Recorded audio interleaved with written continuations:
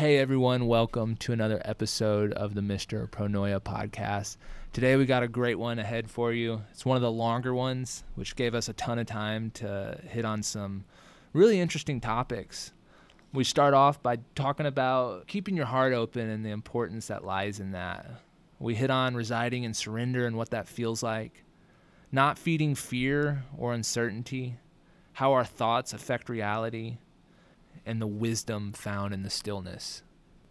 Join us in this discussion. We're back. What's up, buddy? How we feeling? Feeling good. And I know we bring it up a lot, but that we do some breath work, some Wim Hof style, which I'm sure most people have heard about these days, but it's this intense, deep breaths for 35, 40 breaths. And then you, on the last breath, you just force it all out and you sit in that silence and that stillness for as long as you can. And then you do a couple rounds of that. And it gets you in a good headspace. It always charges me up before we sit down and have these conversations. It's a great primer before we hop in here and start doing this.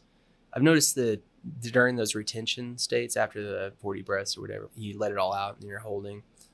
I've noticed that's one of the more peaceful spots that I can get to, where all the turbulence in my mind just comes to a halt and I have just a pure focus.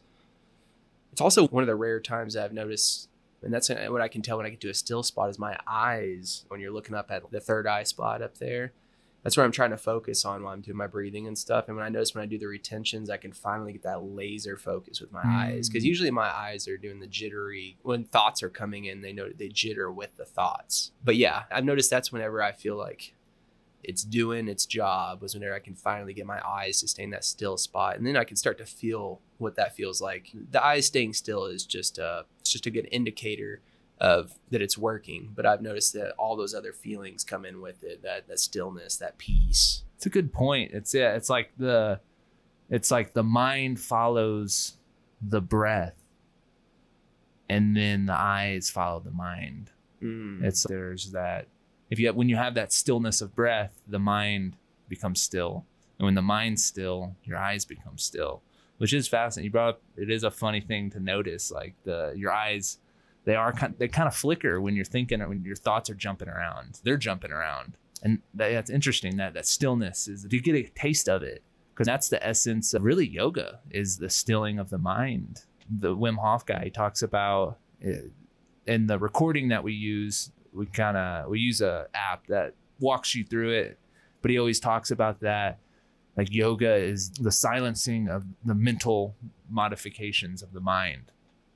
And he says when that happens, the seer appears, which is interesting, because that retention place takes you there and gives you, even if it's for a minute or two, it shows you what it feels like to be absent of thought.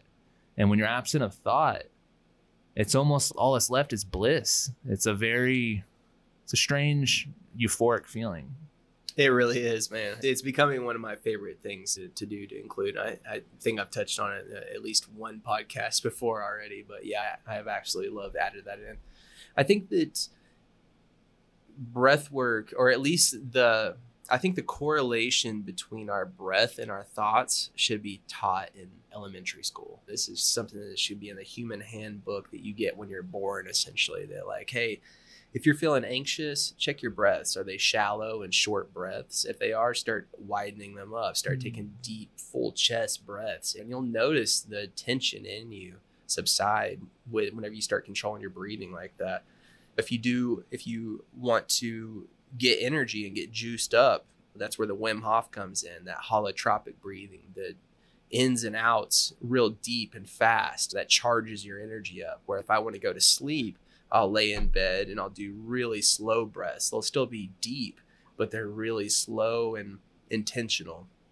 And I can see every time when I slow down my breaths and do really slow intentional breaths, my thoughts will slow down too. And 9 times out of 10, it helps me fall asleep if that's what I'm going to do. There is like a direct correlation, which is nice to have something physical that you can control. You can think about your breath and control the pace of it, and for your mind to follow suit. That's it's it's a good tool to have in the arsenal in today's day and age. And I think meditation can be super complex if you go down the rabbit hole of like different techniques, but strip it away. It's just, you're following your breath. You're following one thing at a time, and you keep it simple. And the breath is just a perfect, it's always with you. It's always there rolling in the background. And so to mess with it, whether like you're saying, slow it down when you need to chill out or ramp it up when you need a little extra energy, it's nice to know that. And I keep thinking back on the stillness of thought. It's fascinating because how that carries over into your everyday life. It's like, how long can we keep that space in between thoughts? How long can we stay in that space? And so it's like we get a taste of it through this method. It's to be able to do it more in your everyday life more often. It's, imagine if you can have a whole day where you feel that kind of that blissful feeling. It'd be a nice day. It'd be a great day. Yeah, I've noticed that I prefer to do that type of practice like in the mornings. And if I can go back and touch base like around like lunchtime and dinner as well, I've noticed that you fill your cup up in the morning when you do that. And then it seems like throughout the day, just there's so much minutia going on and different things that take your attention away that I feel like sometimes I feel like I need to go check back in and do another round, and then I'll fill my cup back up. But sometimes I can get in that part where I'm doing it 3 or 4 times a day, and those are fantastic days every time. Yeah, you just ride that wave. Or you ride the wave, and then you catch a new one when you need to. Uh-huh. So Matt, what's been on your mind this week?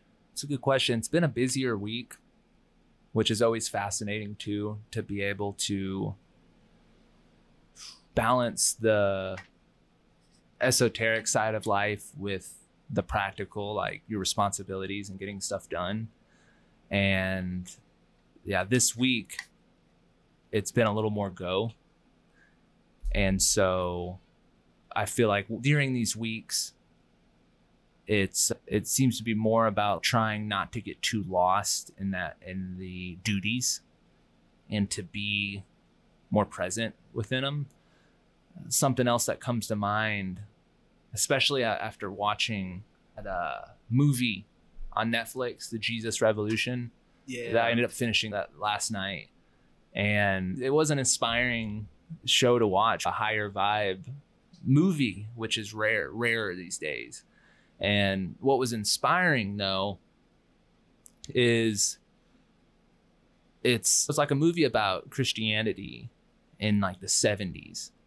And I grew up Christian, and I would still say that I align with Christian values and the teachings of Jesus, but maybe not in the more orthodox way of, I don't go to an organized church. I'm usually not as much of a fan of the organized part of these things.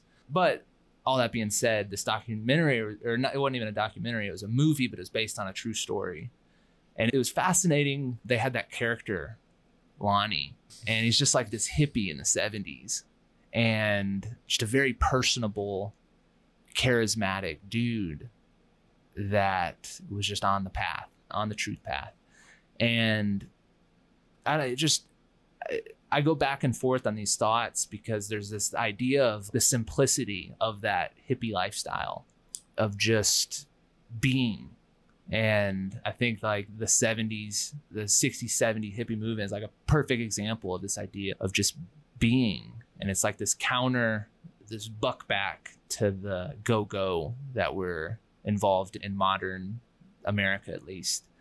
And so I don't know, I like this idea of just, I don't know, going on walks and just being totally present and having serendipitous conversations with people about like really deep things. And that that movie, it restirred that idea and just makes me more conscious, just make sure that life doesn't get too busy, because it's easy for life. It's one thing to go through little waves of busyness, and so that's inevitable.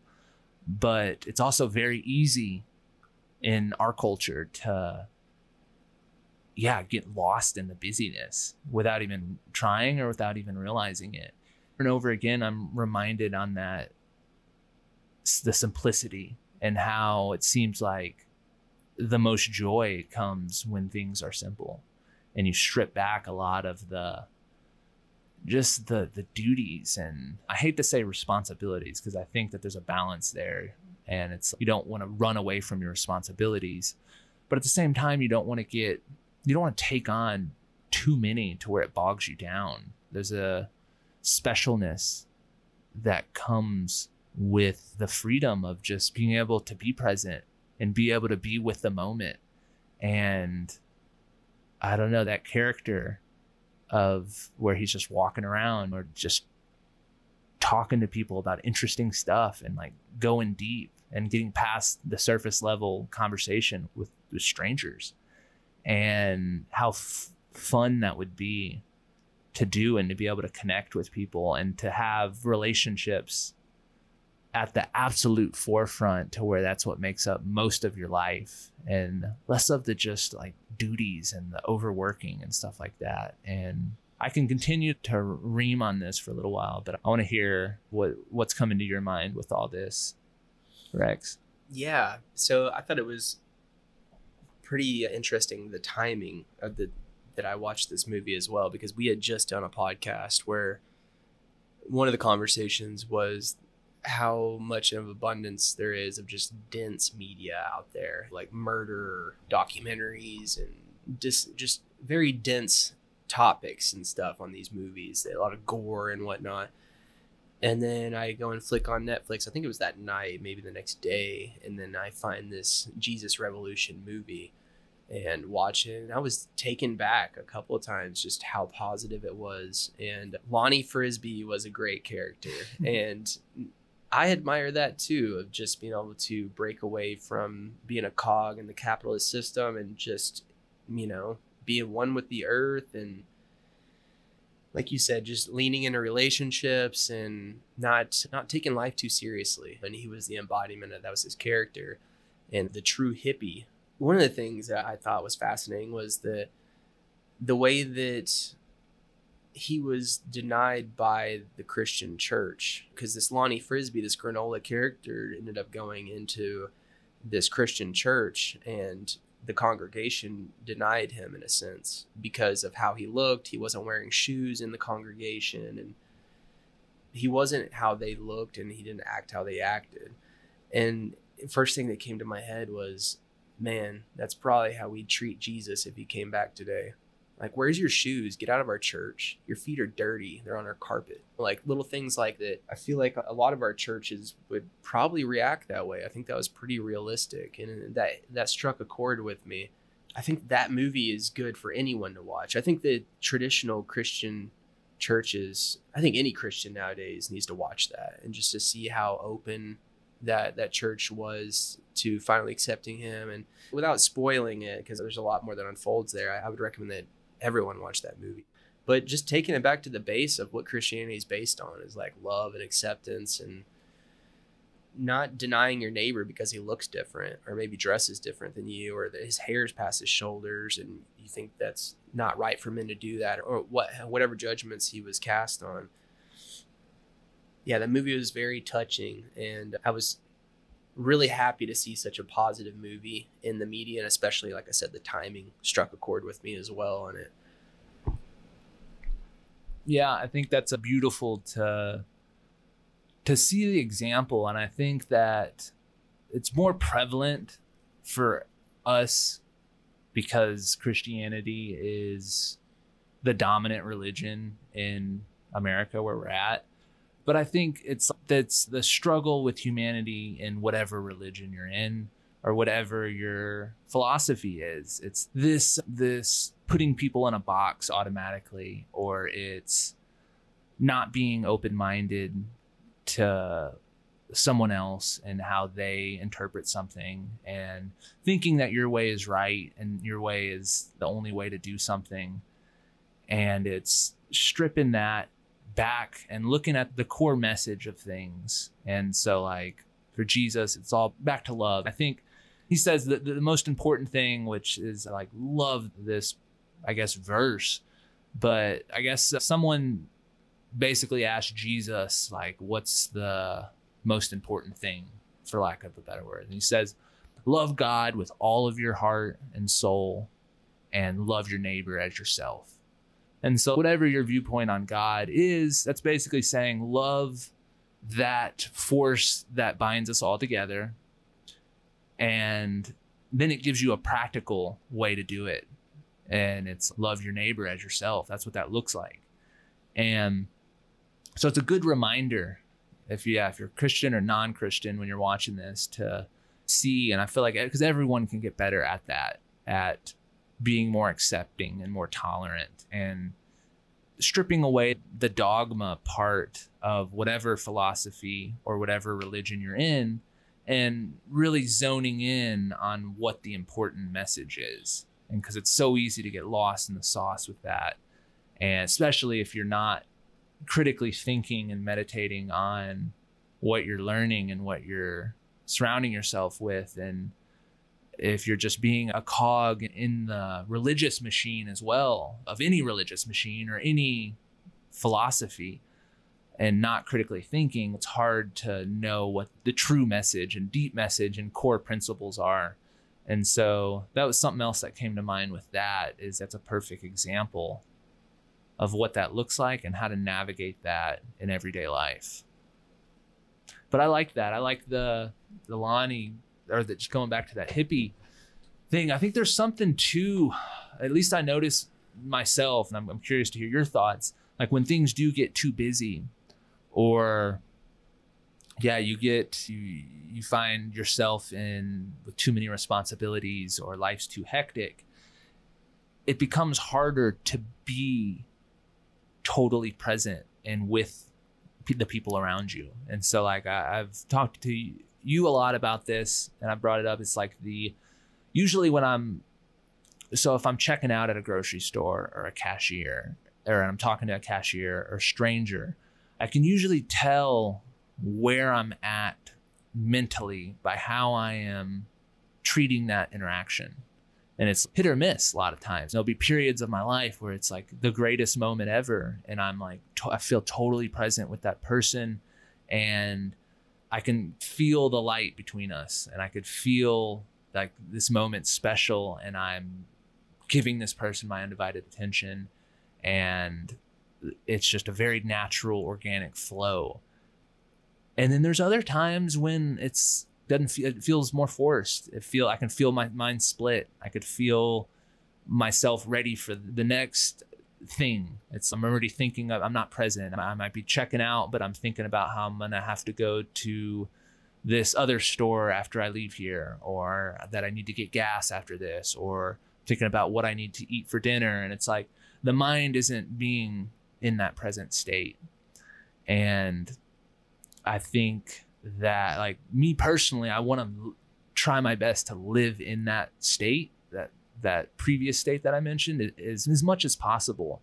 And so lots of times, usually when I'm feel off and not able to be as there with that person, it is usually when life has gotten hectic somehow, and there seems more on my plate, or there's some kind of thing that I'm battling with, and it takes me away from that. So I think that our lifestyle and the positions we put ourselves in life can contribute or take away from functioning in that place that we want to be in.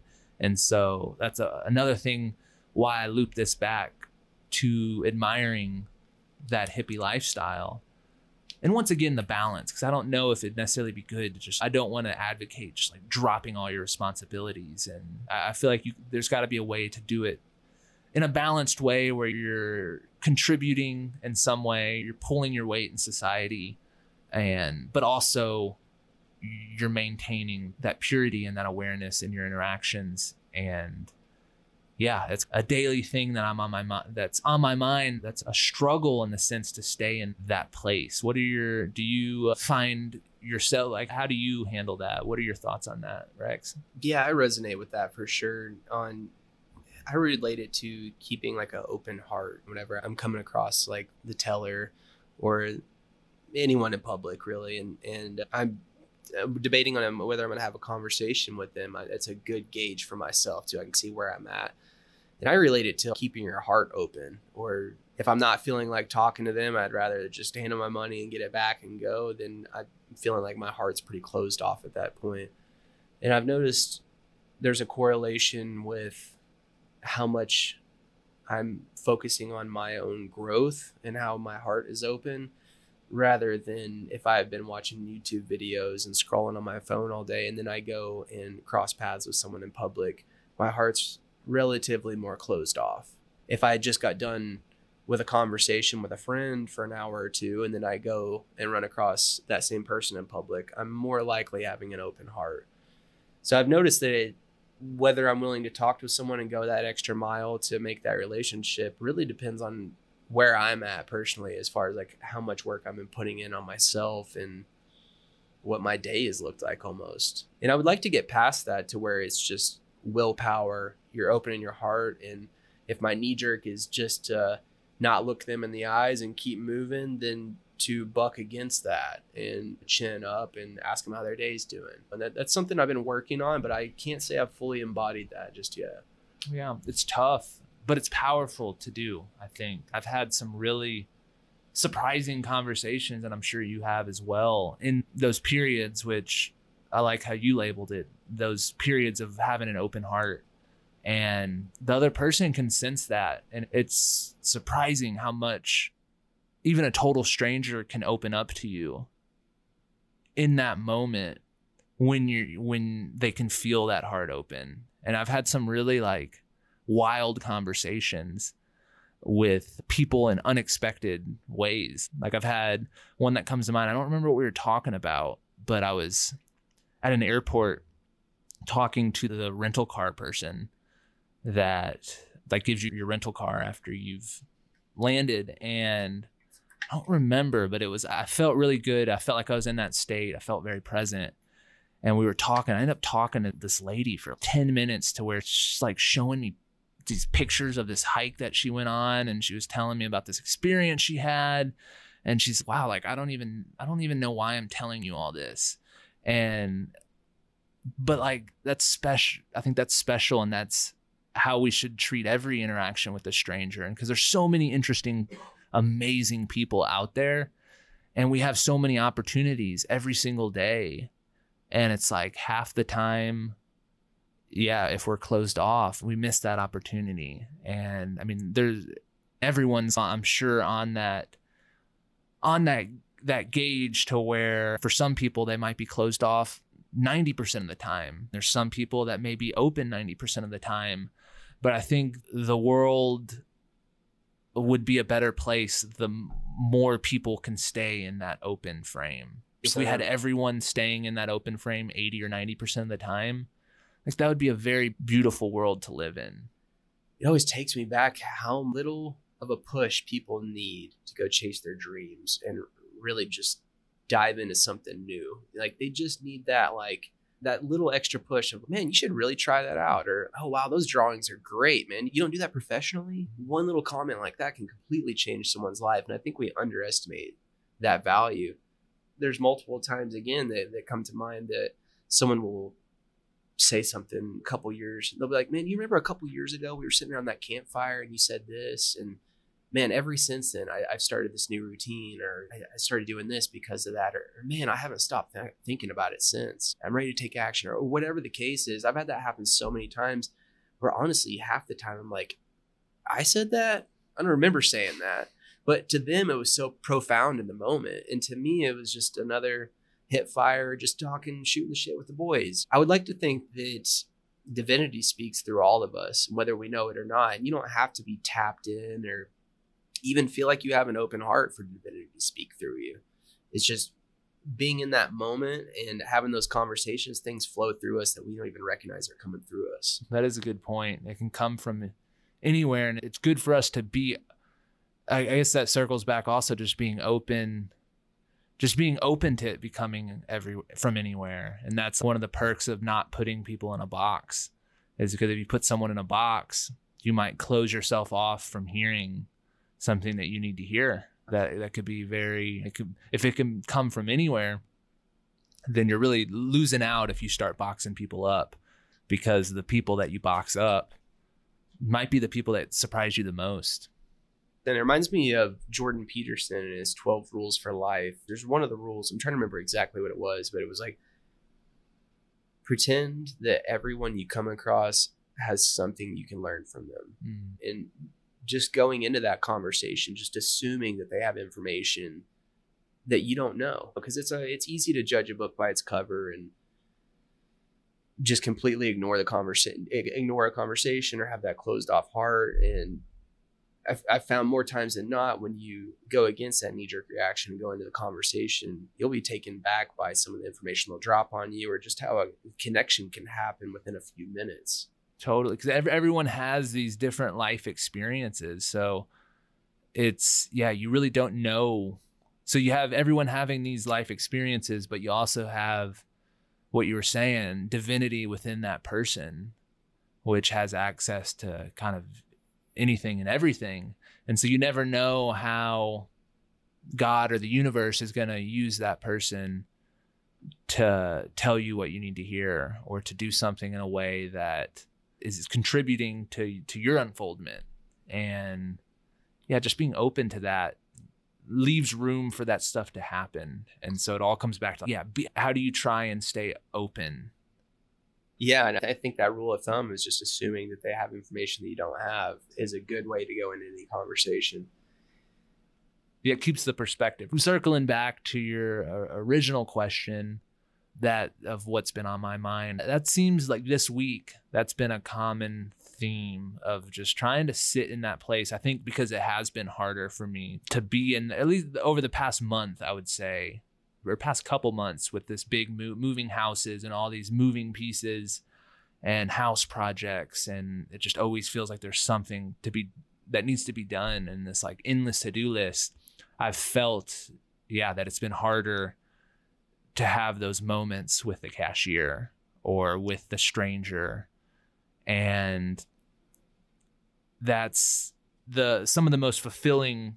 I've just correlated the most fulfilling periods of life are those periods that I can stay in that state. And I feel like I'm having those awesome conversations, and I'm meeting new people because of it, and just keeping an open heart all throughout my day. Those are like the highs in life. And so just like navigating those waters and practicing getting to that state despite having all these duties and responsibilities that seem to be pulling my mind in 100 different directions. Yeah, it's almost like this is what you've been training for over the past few years, and like now it's time to go into battle, or this is the ceremony that you've been prepping for, is to continue the practice through the hard times. Yeah, and that's I think we brought that up fairly recently. It's the big jump too from you can read about this stuff all day and you can learn about it and you can meditate over it, but there comes times in our lives when we're in the battlefield, and it's applying and living the truths that are there and that are the way to live. And it's hard, and I think it's supposed to be hard. And that's part of what helps us grow and helps us evolve consciously. Yeah, I would like to think when you keep rising to the occasion during these hard times, when you do decide to have that open heart with the cashier, I would like to think that it just continues to get easier over time. The next time you are really busy or you have some grief going on or what have you, I think that hopefully that threshold of being able to get to the open heart is a little bit thinner. You can get to that spot a little bit easier. 100%. And that's something that I've noticed too so we started this podcast a couple weeks ago. So we've done this will be our 4th episode. And it's something that I've really grown a liking to. And it's something that we've talked about doing for a while. And it's been interesting that I've noticed that doing this too has opened up the heart despite all the other chaos going on. And so I think that's a testament to following your bliss and following the stuff that interests you.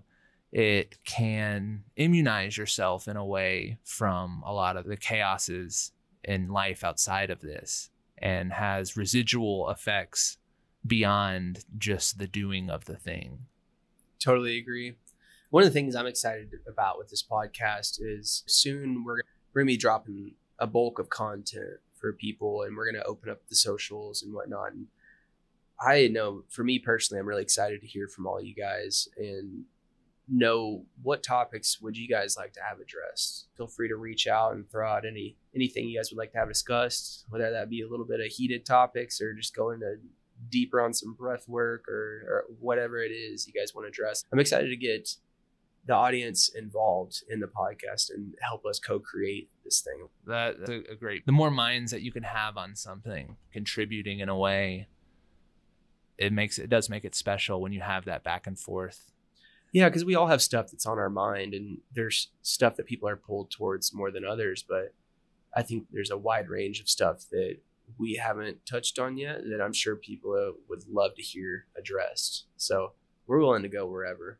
For sure. And it could bring new stuff to our awareness of, oh, wow, that would be interesting to dive in on and get each other's takes on it. So that's exciting. Exactly. It really is. Yeah. Where's your mind at right now? Where are you mentally in the sense of, have you felt, maybe looking at the past month, have you felt pretty open? Have you felt closed? Or have you felt more in the middle ground? Or, I would say I'm feeling good. I'm feeling confident and focused. This podcast has me really excited and has given me something to chew on as far as like some excitement to go learn different topics and bring them to the airwaves here.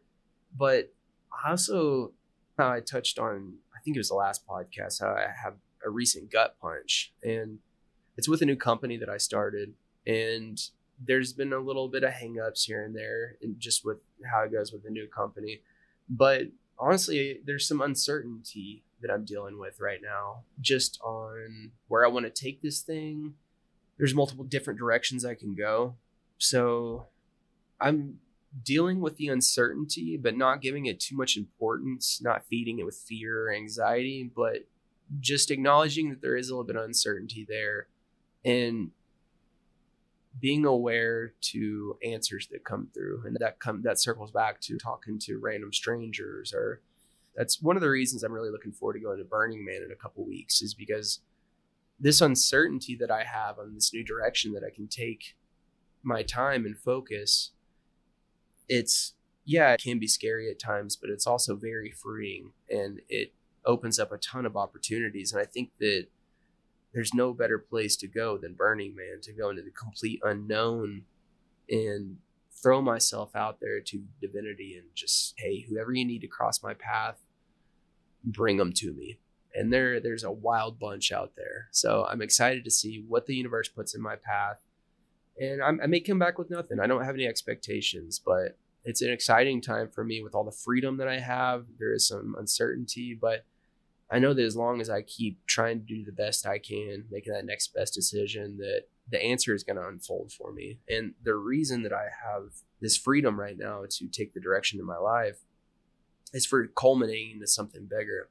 And it may be starting this podcast. I don't completely discredit the fact that as soon as I have an open schedule, you and I are sitting here with microphones in front of our face. So it may culminate into this may be it. And I'm having fun dumping a ton of energy and focus into this right now.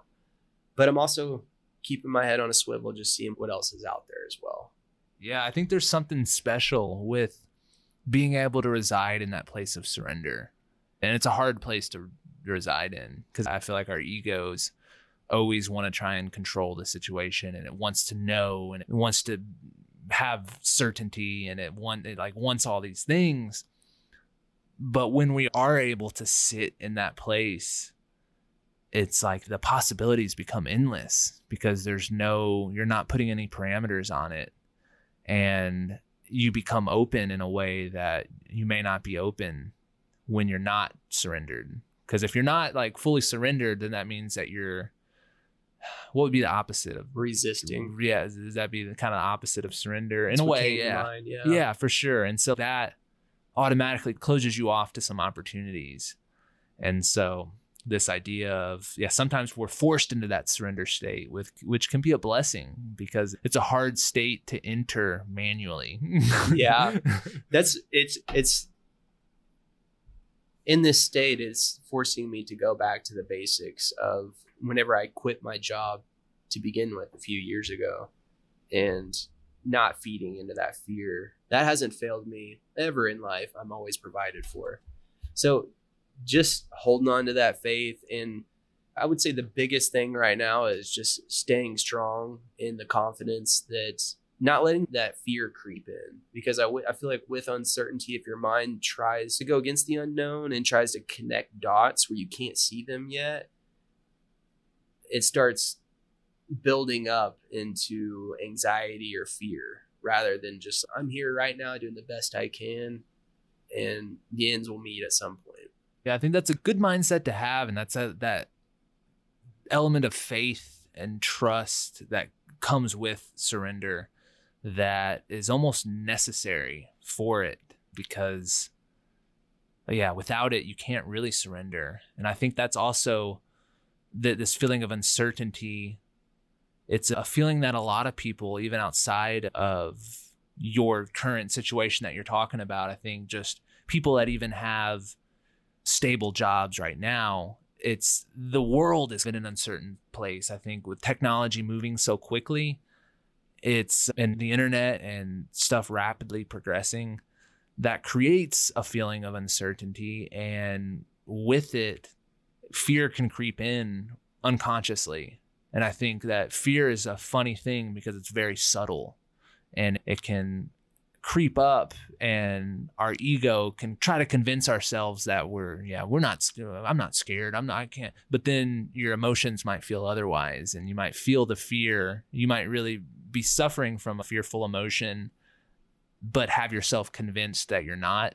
So that's why the subtleties of it, which is even more, I think is even worse, because then you're feeling that, and you're feeling that low energy that comes with the fear without even realizing that it's fear.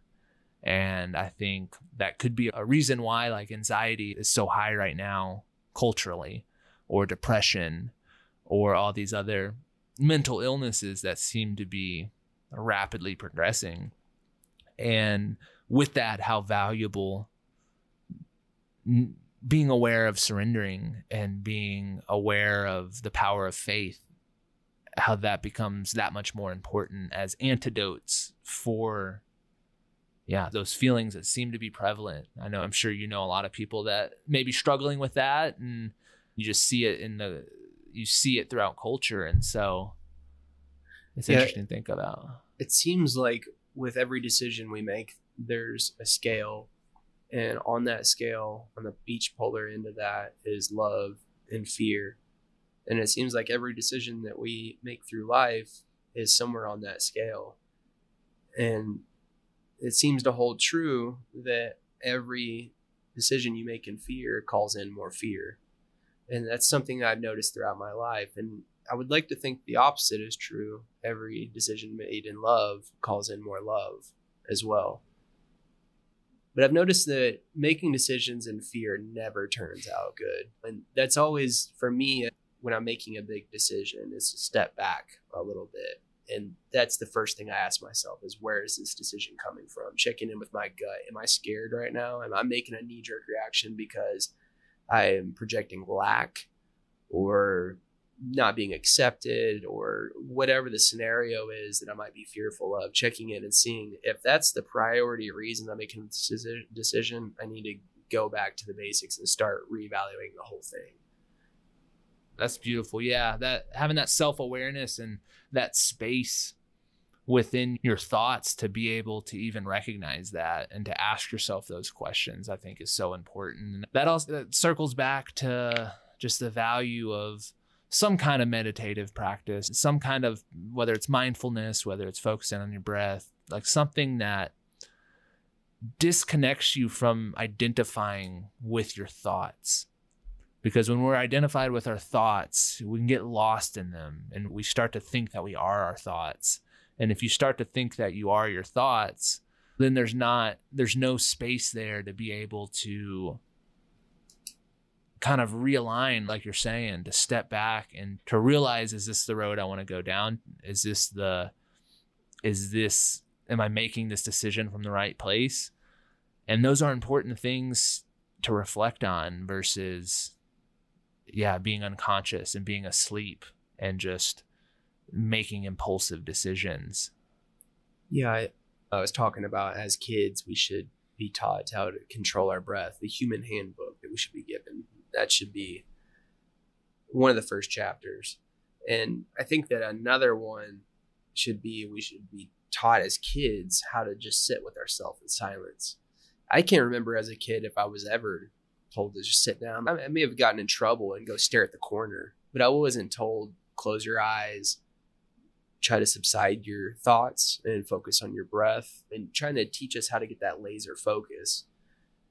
I think a lot of kids today could benefit from that. We talk about having this ADHD epidemic. It's everywhere. And you would think that's because your thoughts are turbulent and they're coming at a rapid pace. And you would think the counter action to that would be to sit down and try to slow them down rather than a pill. Yeah. You would think that would be the first thing we want to try. Yeah, rather than meth, you think we would tell them to go sit with themselves for a few minutes. It's a great point. And that's something that I've meditated on a lot, about this idea of ADHD. And that was the conclusion I came with as well. It's almost, and like there might be some children that that have those rapid thoughts more than the next. But I think of meditation as almost like lifting weights for our attention muscle. And so like with meditation, it's almost training yourself to focus on one thing at a time. So it's like you're focusing on your breath. You're focusing on watching, like if it's the form of mindfulness, it's like you're watching one thought pass at a time. You're really zoning in your attention and you're building up that muscle. Like anything, it's a muscle. It's like the more you practice it, the better you get at it.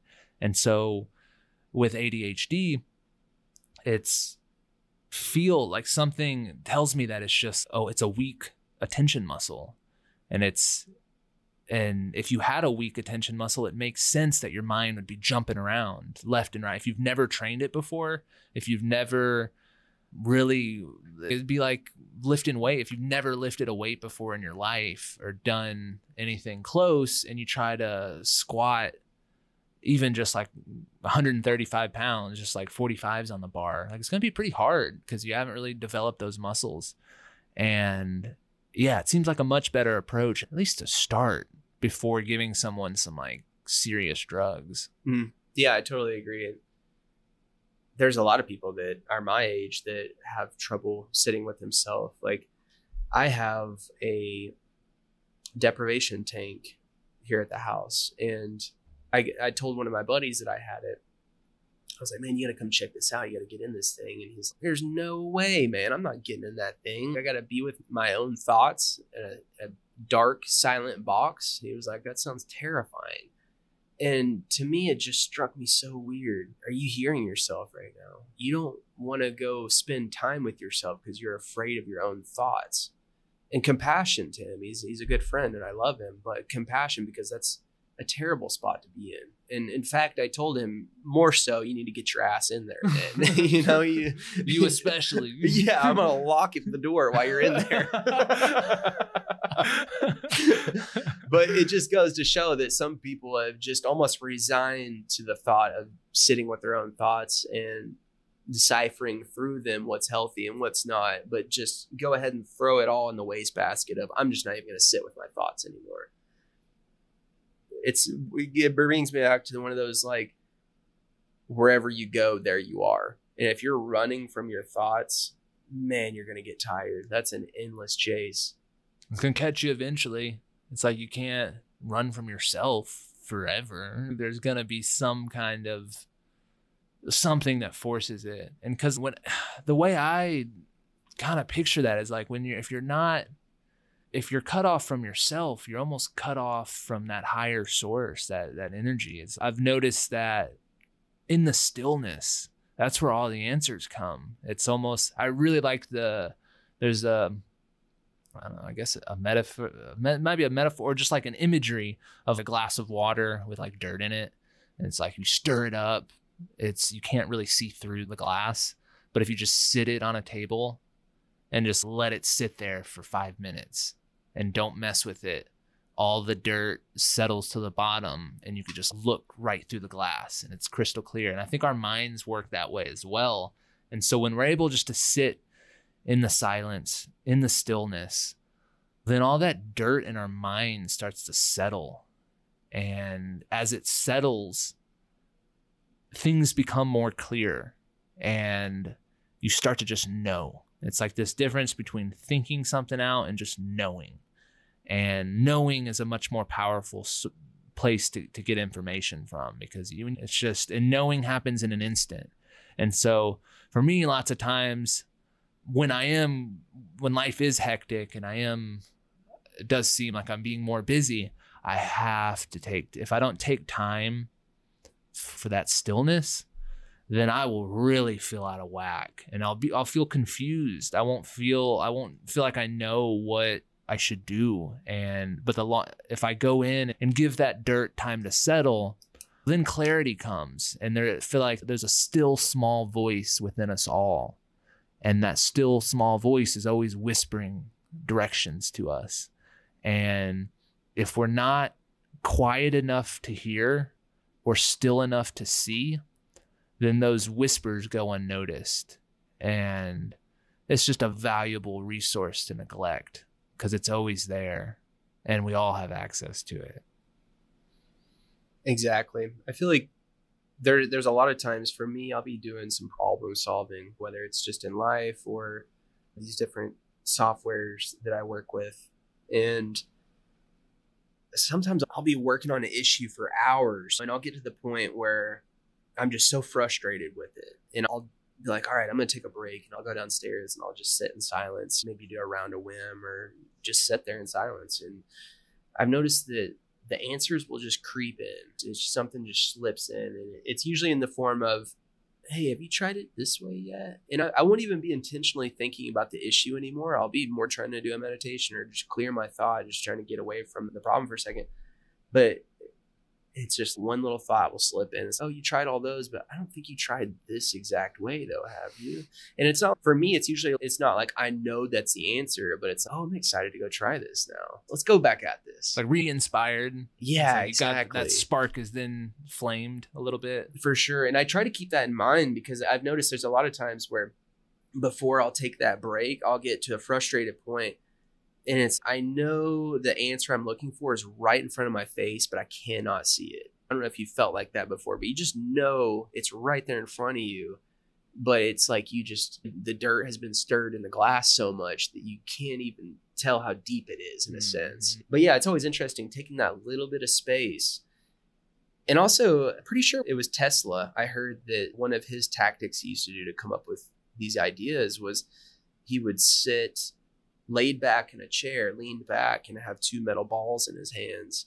I've heard people say metal keys as well, just holding keys. But either way, they had something in his hand. And as soon as he would fall asleep and finally nod off, his hand would drop the ball or drop the keys and hit the floor, and it'd wake him up. And he would immediately lean up and start writing whatever he was thinking about, whatever was coming to his mind. I think there is something special about like getting away from the problem and just allowing the unknown to send downloads or energy or what have you. But also, we're in that theta state. And that's apparently where a lot of the times we go with like psychedelics, and when we're taking theogens and stuff like that, we're going into this theta state that seems to make you more prone to the metaphysical. I don't know how you would word that, but it brings in some other stuff.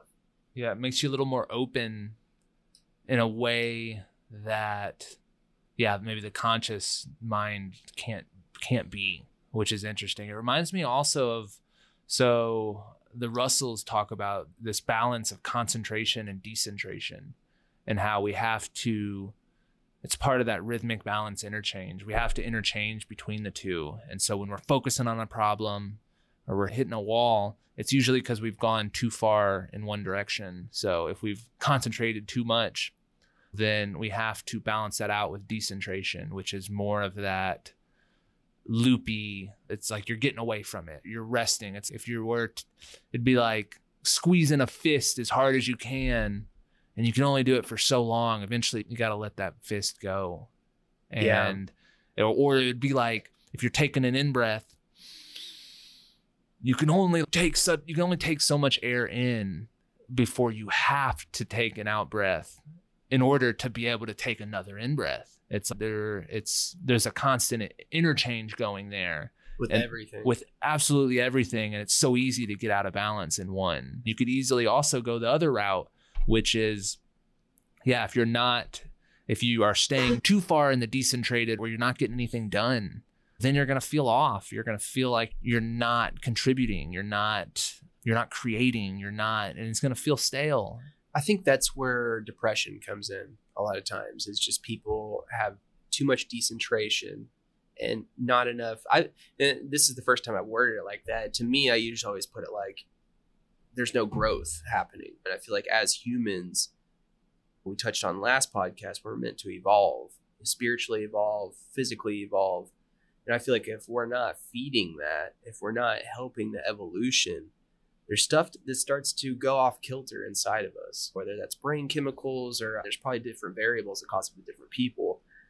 But I've noticed that a lot of times when people are depressed, you ask them, what does your daily habits look like? They're usually almost never there's exercise in there, which is the first one. I know a lot of people, that's probably a broken record. You tell people you're depressed, they say, are you going to the gym?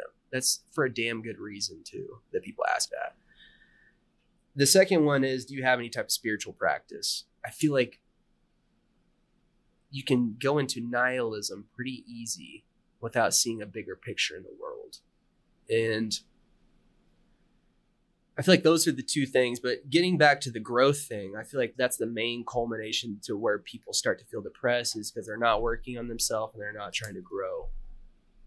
Yeah, those are great points. And I think that with big pharma having such a grip on things and controlling the narrative in a lot of ways, it's like you can't even really talk about that. And you can't even talk about that to the people that are depressed, because they've been fed this one-sided idea that it's, no, you were born like that. You were born with a chemical imbalance and you need this little guy right here forever to fix it. So that's like when you really strip it back, that is the capitalist dream right there, to have a product that you've convinced someone that they have to have a normal life. And it's a product that has like 1,000% markup on what it cost. It's like, Jesus, no wonder these are behemoths. Yeah, and if you're talking about SSRIs, they're very questionable if they even work. Yeah, also. Yeah, the data, if you really strip back the data and look at it, I've known people. My dad had been on them for a long time, and I had never, it's always, this, I got on this new one and it works great. And then a few months go by and it's like the body reaches homeostasis and just doesn't work anymore. And it's just the same old thing over and over. Another main thing I would recommend to people that are feeling depressed or just need a whole reset in perspective is psychedelics, and specifically mushrooms. That's the number one. But there's other good ones out there, but that's the one I'll stick with for now. But the interesting thing is, the reason I bring that up is because they say don't take them with SSRIs. And I've been around multiple people who've taken psychedelics on SSRIs and they don't affect them at all. Completely stone sober. Everyone else in the group's tripping balls, but they're completely stone sober because they're taking SSRIs. That's wild. Isn't that pretty wild? It cancels it out. Yeah, which is arguably one of the bigger things to help depression. Yeah, that's and one of the more natural ways as well. Yeah. But it's like you have this idea, and you also have big pharma that's influencing the curriculum for the doctors and the therapists that are prescribing this stuff. And so it's a weird kind of entanglement there. But it's like when you're depressed, like use that as a sign. I think that we all fall into, there's a difference, I think, between just being depressed and being like chronically depressed. I think we all have felt depression at some point. And I think the healthy way is use that as an indicator. It's like there's a reason, like depression is just, it's a bad feeling, but it's there for us to take stock.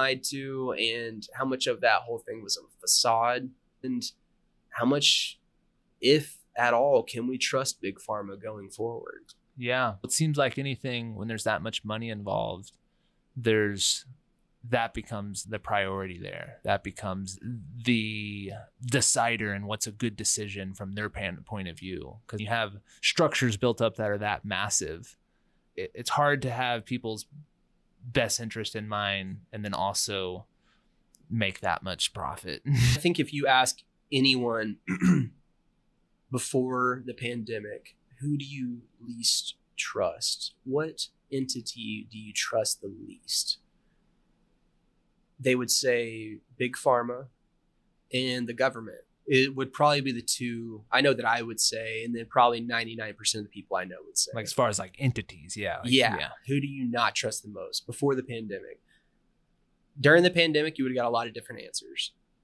And I think the reason for that is because they peddled fear in a psyop degree that we've never seen before. A military size operation psyop on their own people.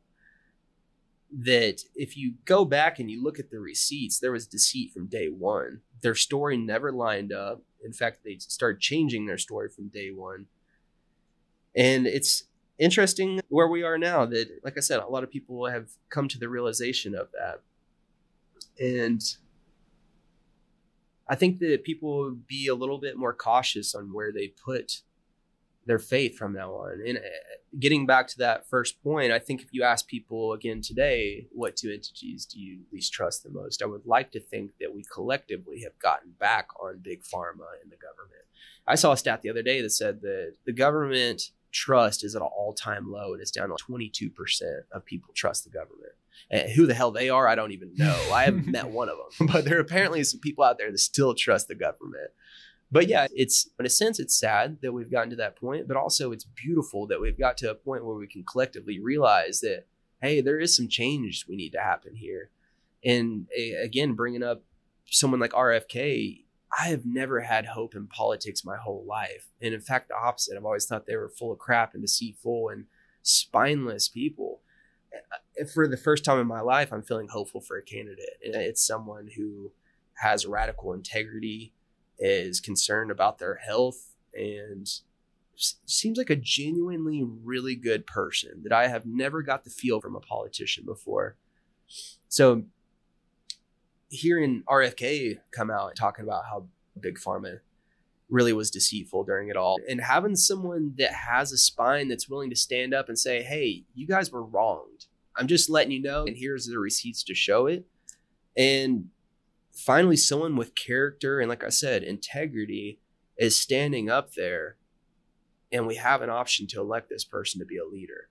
In my whole life, I've never had a president or even a candidate that I could look at and be like, damn, I wish I could be more like that person. Look how they carry themselves, man. What a guy. I've never even felt close to that. A lot of people still haven't even heard of RFK because the media has made a pact. There's some bipartisan things that across the aisle they can agree on. And one of them is not letting someone with integrity up there who's going to shake the whole system. And that's RFK. The mainstream media has made a pact amongst themselves not to platform this guy. Do not let him get up there and speak it. Because the thing is, when he starts speaking truth, we resonate with it. That's just how we are. We're human beings. We're vibrational creatures. And when we start hearing truth, we want to go towards it. We want to amplify it. And they know that. This guy is here to shake the whole system. And again, if you haven't heard of RFK, I would highly recommend it. He is actually one of the ones that's been running on a podcast platform. And that's because the mainstream won't platform him at all. They're saying that they don't want to amplify misinformation or disinformation, which is disinformation just means it's inconvenient for the government. Inconvenient information. Yeah. But especially at the time we're living in, when podcasts, you have this medium of being able to exchange ideas and information in a way that 20 years ago didn't really exist. And it's just anyone that has really a phone can start a podcast. Like, you really don't need much, and you have access to the world.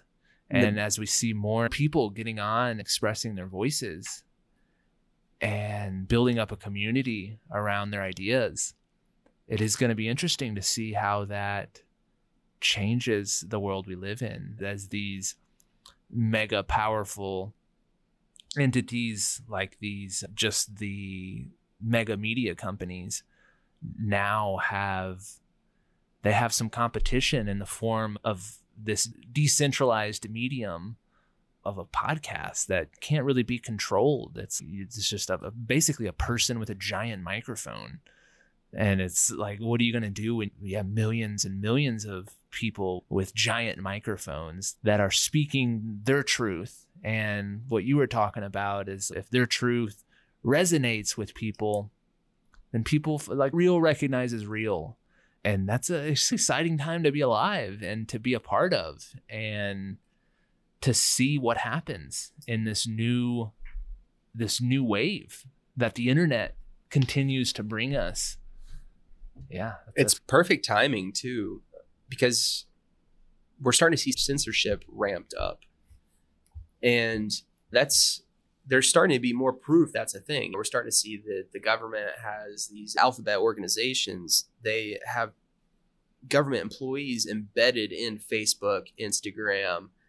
It was Twitter, like the Twitter files is one of the ones that blew that door off that whole thing and made it apparent to us that, hey, the CIA and the FBI are actually employed over at Twitter, or were before Twitter got bought by Elon. But I don't think any of us really knew to the extent of what the censorship was going on. During the height of the pandemic, it was pretty obvious that if you said anything counter to the narrative, you would get banned. At the very least, they would shadow ban you or just silence it. But they were banning people left and right. You're talking about like Robert Malone. He owns 9 patents for mRNA, for the mRNA, and he was one of the developers of it. They shut him down and we're acting like he's some quack. It's like, dude, he's the one that whipped this whole yam up. What are you talking about? But it's things like that. But so anyway, the reason I was bringing that up is because it's very interesting, the irony of the timing that podcasts are starting to blow up. And it is a decentralized media, and it doesn't seem like there's any centralized point to censor podcasts. So I can imagine that the people that are up there that are pushing censorship do not like podcasting. And for the good of humanity, thank God that we have it, because it's, like I said, you have people that are speaking their truth just as loud as they can out of their chest, like RFK, that if we didn't have podcasting, I don't even know if he would even be a name that I would even be aware of myself, or really anyone. He probably wouldn't even be able to run right now. So podcasting is coming at a very ironic time whenever we need it. And also, I wanted to touch on the censorship thing, because it is a thing that is starting to become partisan, to where you're starting to see the left push censorship. And I say the left isn't like the higher up in like DC and these like hearings that we're seeing. It is the left that is pushing the censorship. I just don't see the light at the end of that tunnel.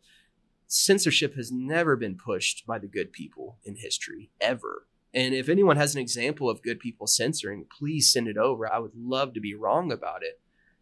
It's so short-sighted to me to think that you can go and censor people and that the tide is not going to turn. You think this pendulum is not going to swing, and then in 5 or 10 years, you're not going to be censored because you're saying something whenever there's a new president that's not fitting your narrative anymore. It's so extremely short-sighted to me. Don't see even a glimpse of logical thought behind it. America, we have freedom, and that is at the crux of it, is free speech. If we take away free speech, that is the land that we ran from to start America. We will go right back there. So anyone that is backing up censorship, the only thing that you can combat misinformation with is more information. When you try to shut down information, it actually amplifies that voice. It's called the Streisand effect. People want to know why you're telling them to shut up. What are they saying that's so bad? If I hear someone being censored, I'm like, what'd they say?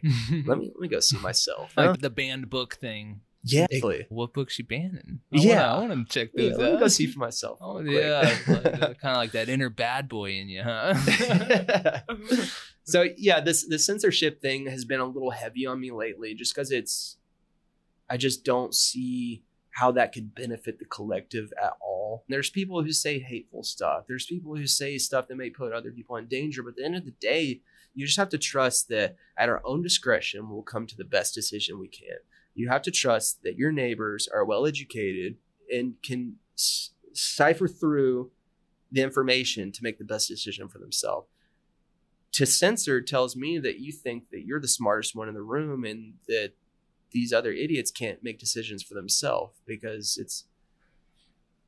you just think that other people can't make decisions for themselves. So I'll decide what you can hear and what you can't. That way you just stayed right on track, buddy.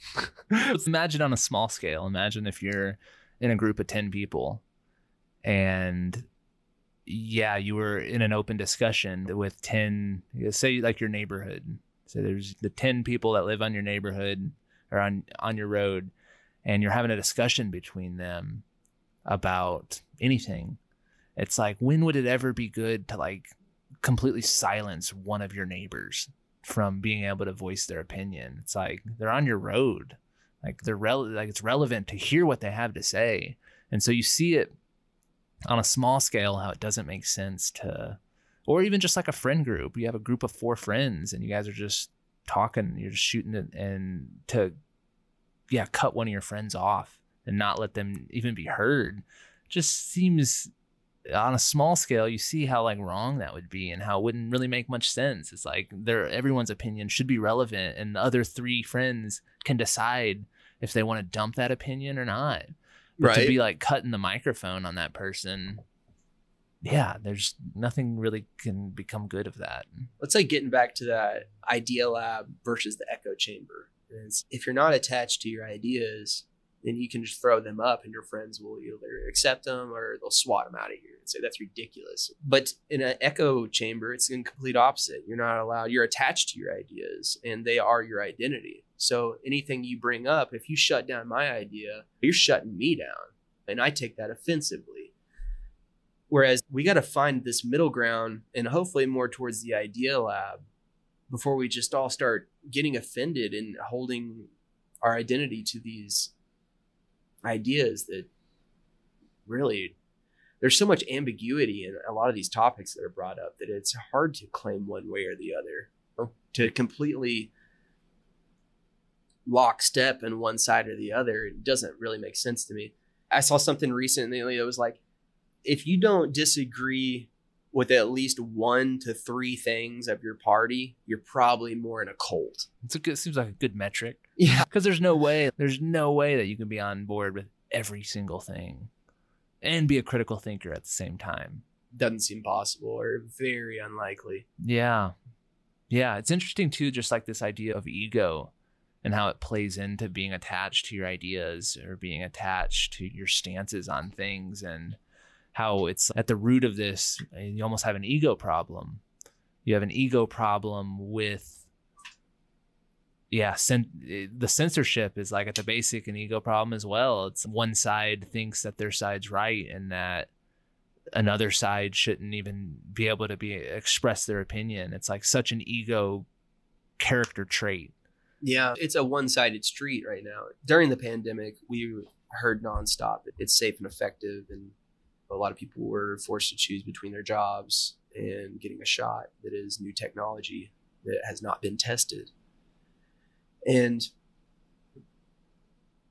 now it's gotten to the point where luckily it's easing up a little bit, but if you want to have an open discussion about it, for a long time people were saying, you're going to kill my grandma because you just won't fall in line and get this, or you're going to do this or that. It's like a bunch of these fear-based things. You're going to misconstrue people. This is dangerous that you're talking about. Vaccines aren't all good. And I do believe that there's good vaccines out there. Do I believe that they do no harm at all? I can't say that I do. I think that we owe it to ourselves collectively to have that conversation, because how heightened and intense it was over the past few years and how much it was forced down our throat. I think we all, being intellectually honest, I think we all owe it to each other. Whatever side of the aisle you're on this, we all owe it to each other to have an open discourse conversation and find out, now that we have hindsight, where did we go wrong and where can we go next time? But it seems like that conversation is being stifled from the get-go. And that's what kind of confuses me too, is because it's not as intense emotionally as it was then. And you would think that would open it up to where a little bit more discourse would happen. And slowly but surely I'm seeing it. But unless if you have a name like Rogan or someone like that, it's hard to address these issues head on. And having the open discourse seems to be the only way to get through this thing, because there's a lot of people that still feel one way or the other about it. But when you get down to it, we still don't have the data. The data is not being given to us to really see and to have full hindsight on, was it truly safe and effective? Did it work? We don't have the data to show that. And if we did, I think that we could decipher through this and come to a common ground. And if I was wrong during it, I'm more than happy to admit it, but just let me see some numbers, and that way we can all come together and have some closure on this. Yeah. And once again, circling back to how important podcasts and these independent forms of conversation are. Like, you're right in the sense of the conversations and being able to talk about it and have an open dialogue. It's like with anything. It's even, you could apply that to a one-on-one relationship with someone. If you're not having good communication and you're not being able to express your opinions with each other and listening to the other opinion and finding a middle ground and an understanding, it's like even at the most simple, basic level of just a one-on-one relationship, that doesn't work. You can't really have a relationship without communication. And so we're moving into this new era where the communication thing is going to hopefully be more widespread, because I think with so many podcasts popping up and finding so many different viewpoints and different thoughts, and you hear something on a podcast and then you take it and you go take it into your friend circle, and that may open up a conversation, and now you just have conversations on conversation versus 30 years ago when you might have had a couple main news channels and that was your source. You get your little 2-minute segment in. Yeah. They're trying to cram it all in and make an impact before they got a commercial break. This reality's too wild to be able to get all your data from that. Yeah, I feel like podcasts have helped me so much from developing my understanding on a lot of different issues. Like hearing someone talk for hours on end, hearing at least 2-hour podcasts, like you can cut through the crap really quick. You can get a feel for someone, whether it's a podcast host or a guest. You can decipher pretty quick whether this person's full of crap or not. So I'm really excited to see this decentralized media coming up and to see how the collective really holds people accountable, whether they're politicians or just big questions we have of people coming up that own companies or whatever. Like, there should be some accountability to, hey, go sit in front of that microphone. Let's hear you for a minute. Yeah. And as people become more exposed to these different ideas and different, especially like positive input, positive podcast, and having that growth mindset, then as the collective sits in that more, then I think that people start putting a greater accountability on what you're saying, more accountability on these leaders, these big organizations. And it's, no, we're not really going to, that doesn't fly anymore. And we're not going to have that. And so if you have enough people saying that and on the same page, then that is how you start to see some change. A beautiful world to be stepping into. It really is. And to have this form of medium is another reason why I'm excited to be able to talk about that kind of stuff and kind of the deeper thoughts that we all have in this experience. This is a crazy experience we're having. Like, we're just like plopped into, and it's just like you turn 3 or 5 or 4 or whatever, and just boop, the lights are on. It's just no real context for what you're here for. You figure it out along the way. Yeah. Which can be scary and can also be beautiful, and this divine play. And so it's like we hit on some of that other stuff of the more drama aspect of this divine play when anytime you're talking about politics or just current events. It feels sticky, and it can feel it's like everyone has an opinion about that kind of stuff, but it's like you can strip it back and once again go back to the important things and not necessarily ignore all of that stuff, but just don't get too caught up into it to where because it takes over people. For sure. That's the pendulum we were talking about. And that's one thing I've got to be aware about myself, is because that when I talk about censorship and stuff like that, I can feel the pendulum taking a strong swing on me, because like I said, I just don't see the other side of people asking for censorship. It just doesn't fundamentally make sense to me at all. So I have to be really aware of that. And with us trying to go into Mr. Pronoi and the embodiment of that, I love visiting that, but I also think that we have a responsibility to address some of those stickier issues here and there. And just because this is the Mr. Pronoi podcast doesn't mean we have to have some overly optimistic outlook on everything either. And I think that we have a responsibility to go to both sides of the spectrum and to make that more beautiful world. Sometimes you got to go and address the sticky situations. Yeah. You can have almost the toxic positivity in a way to where it's almost like putting your head in the sand type thing.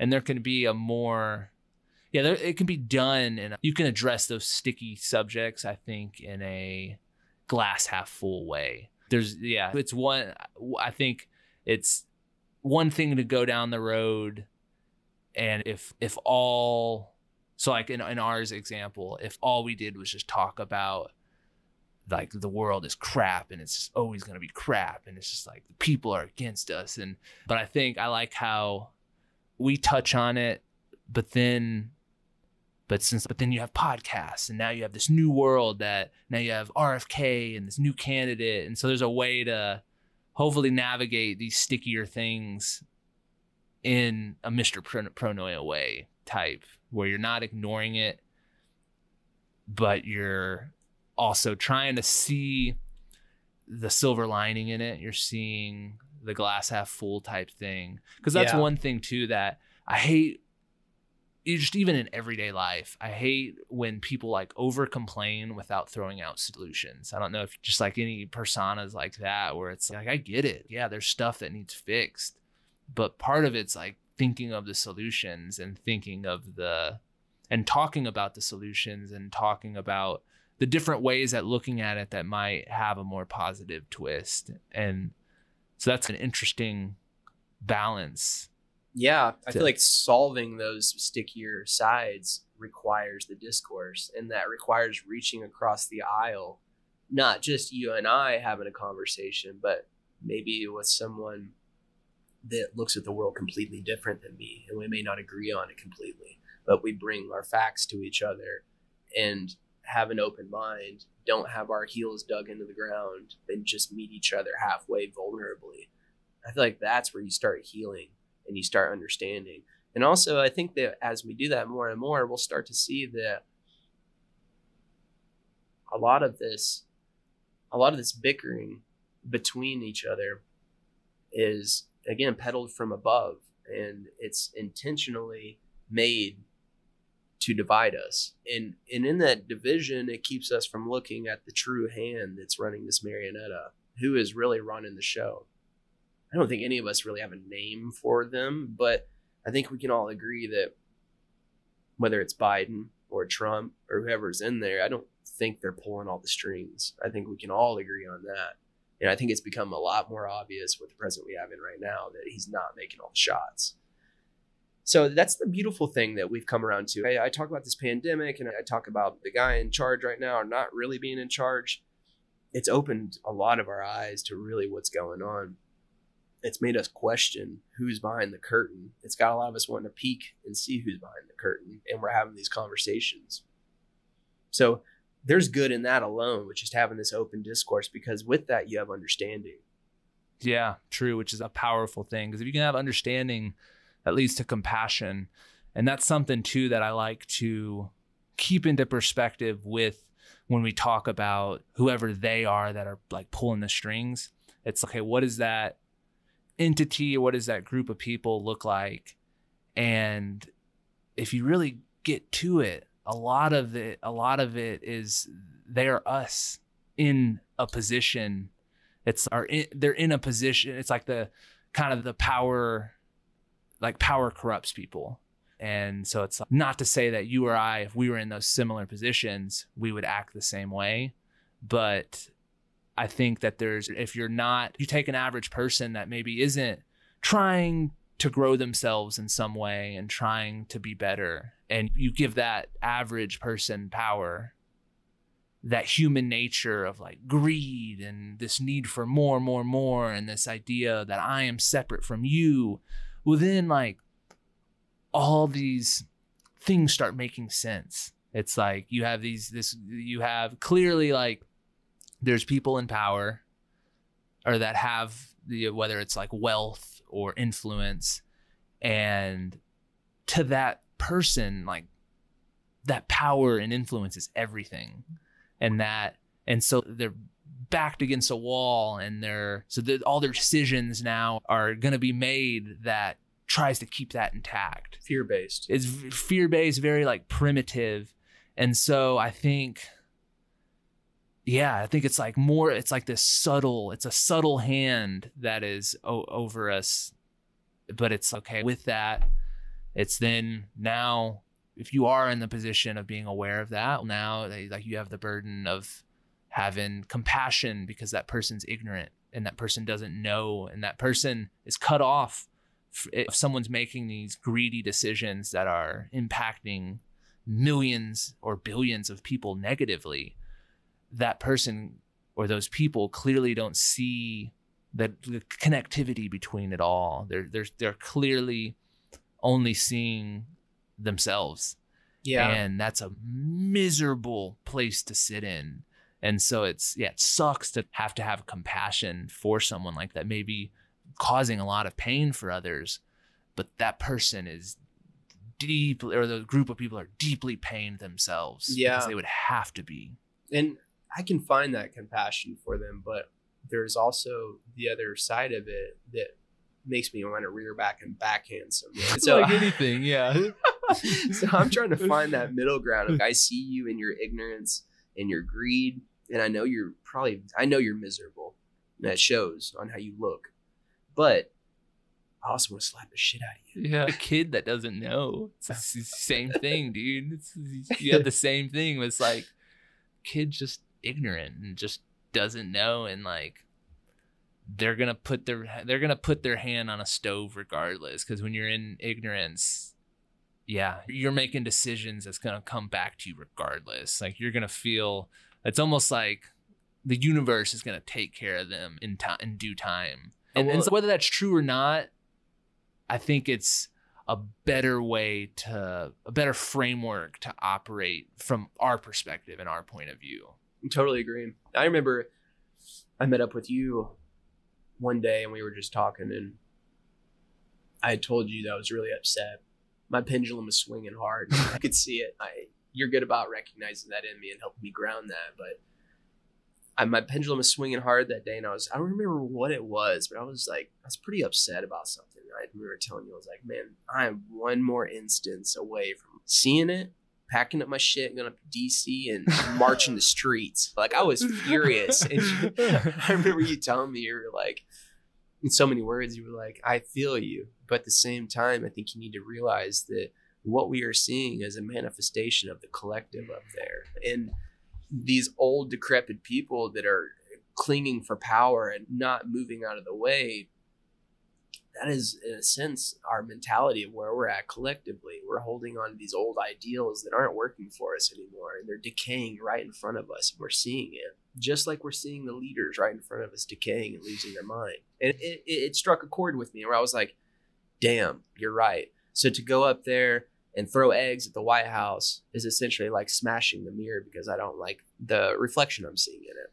Yeah, no, it's beautiful. I forgot about that, but glad you brought that up, because that once again puts the power back in we, the people, and every single person, and how it matters. So like, everyone listening to this matters so much. Rex, you matter so much. All of us matter so much. And so if we're all having this framework of being oppressed, and which I'm not saying that was the framework you were taking earlier when you were talking about that, but I'm just more so drawing to the fact that, like, even listeners listening to that, it's like, yes, there might be some powerful influence that we're up against, but as we as individuals grow ourselves and work on ourselves and become more conscious, become more aware, become more compassionate, you get enough people doing that, you have the tipping point, and then you start getting leaders that reflect that. And then that's when you start seeing, because like the people in power, the people in that have influence,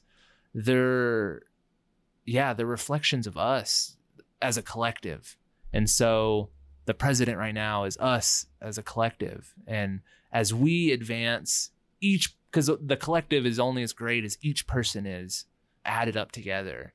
And so we all, like, with that mindset, that's something we can all do, is as we become better, we inspire those around us to become better, which causes a ripple effect, which then we don't put up with it collectively. And I think as we do that, then it's almost like a bottom down approach or a bottom up approach versus, because I think if you were just to go and just try to go and attack that top without fixing the fundamental consciousness issues, there's going to be a new top. There's going to be a new person to take that place. And so it's, and that's a problem with it. It's like wealth and power causes a lot of these issues.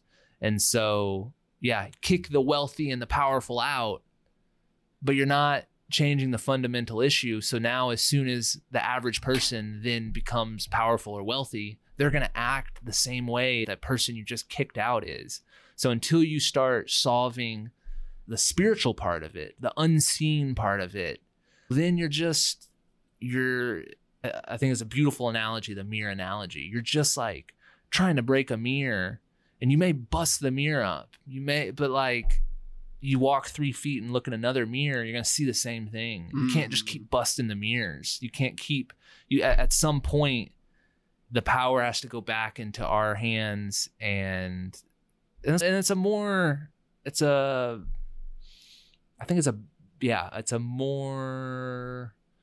wholesome place to be in, to have that perspective on all of that, which is all true. Yeah, I think that's where you see the biggest change too. It reminds me of a quote that I saw recently. It says, "Never doubt that a small group of thoughtful, committed citizens can change the world. Indeed, that's the only thing that ever has." Where's that from? Her name's Margaret Mead. Ooh, not too clear, but I just saw the quote. I like that a lot. And it reminds, I've seen, and I think we've brought this up before, but I've seen 10, the number 10 pops up a lot. An independent thought where you just like 10 people that are really on the same page, working together and thinking powerful ideas, which can change the whole world. Just 10. It really can. That's not a lot. Yeah, and there's a book that I read a few years back, and it's called The Power of 8. And apparently they found that you use the example of 10, but in that it's pretty much the same thing. And they use the number 8, and they said that's like the threshold you start crossing to where you get 8 people on the same page, and you can see profound changes just by you all aligning up on the same issue. Yeah. And that's, so like focusing on that, because everyone knows 10 people, everyone knows 8 people, and that keeps the ball back in our court. And as we grow and as we are focusing on the intentions we're putting out, hopefully we start to, instead of fixing the people that are in the powerful and greedy positions, we start fixing greed, or we start fixing this quest for power and these fundamental character things that are very lower nature, that are in us all, and that we all, unless we're consciously working on it, like those are easy defaults. To want more power, or to want more money, or to want more influence. So that's what we're up against. That's the battle that's going on within us all. We talk about changing within and not busting up the mirror. One of the practices that I would say, this is a question, like what practices do you think would fall in line with that? And one example that I had that I did that I suspect may fall in line with that was, like I said, I've never felt hopeful about a candidate ever in my life. Have short of despised politicians just from what I've seen.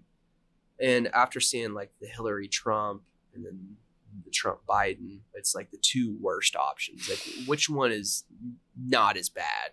Let's pick that one. At least he's not doing what he's doing. That's the only thing they run on, is I'm not as bad as that guy.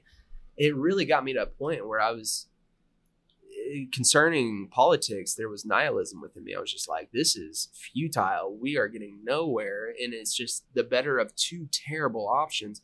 So I took it upon myself to, I've never seen a good candidate. What would that even look like? Like someone that I could look up to as a father figure, in a sense. That, again, going back to, wow, look how they carry themselves. Look how truthful and honest and integrity, and they're in actually good shape. They look healthy. I'm like, these are things I'd never seen before. This is before I had ever heard of RFK, but Maria and I both went to this spot and we visualized a candidate that held this high character that was admirable. And it wasn't about 2 or 3 months later, RFK, I'd never even heard of the dude before, comes out of nowhere and he catches my ear and I start resonating with what he's saying. And he's brought me to tears a couple times just by hearing the truth. And like, he's saying the stuff that we need to hear. He's saying the quiet parts out loud for all of us to hear. And I'm not saying that had anything to do with that, him popping up. I'm not saying that me visualizing anything to do with that. You're not saying that you manifested RFK? I'm not saying that, but I'm also not saying I said that. But I would like to think that 0.0001% of the population, which was me and Maria maybe, had a tiny little influence. Totally. On it, or like you guys could have also been like that thought current that you two were tapped into.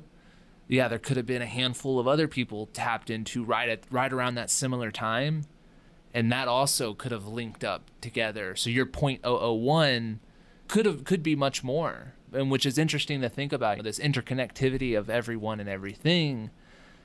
That could be how the universe does manifest things like that. It's if enough people are focusing on it, even if they're unrelated to each other, not even knowing that each other are thinking about it, then you're collectively creating that. And so, yeah, I mean, you could have, and you probably did have a bigger hand than you would think.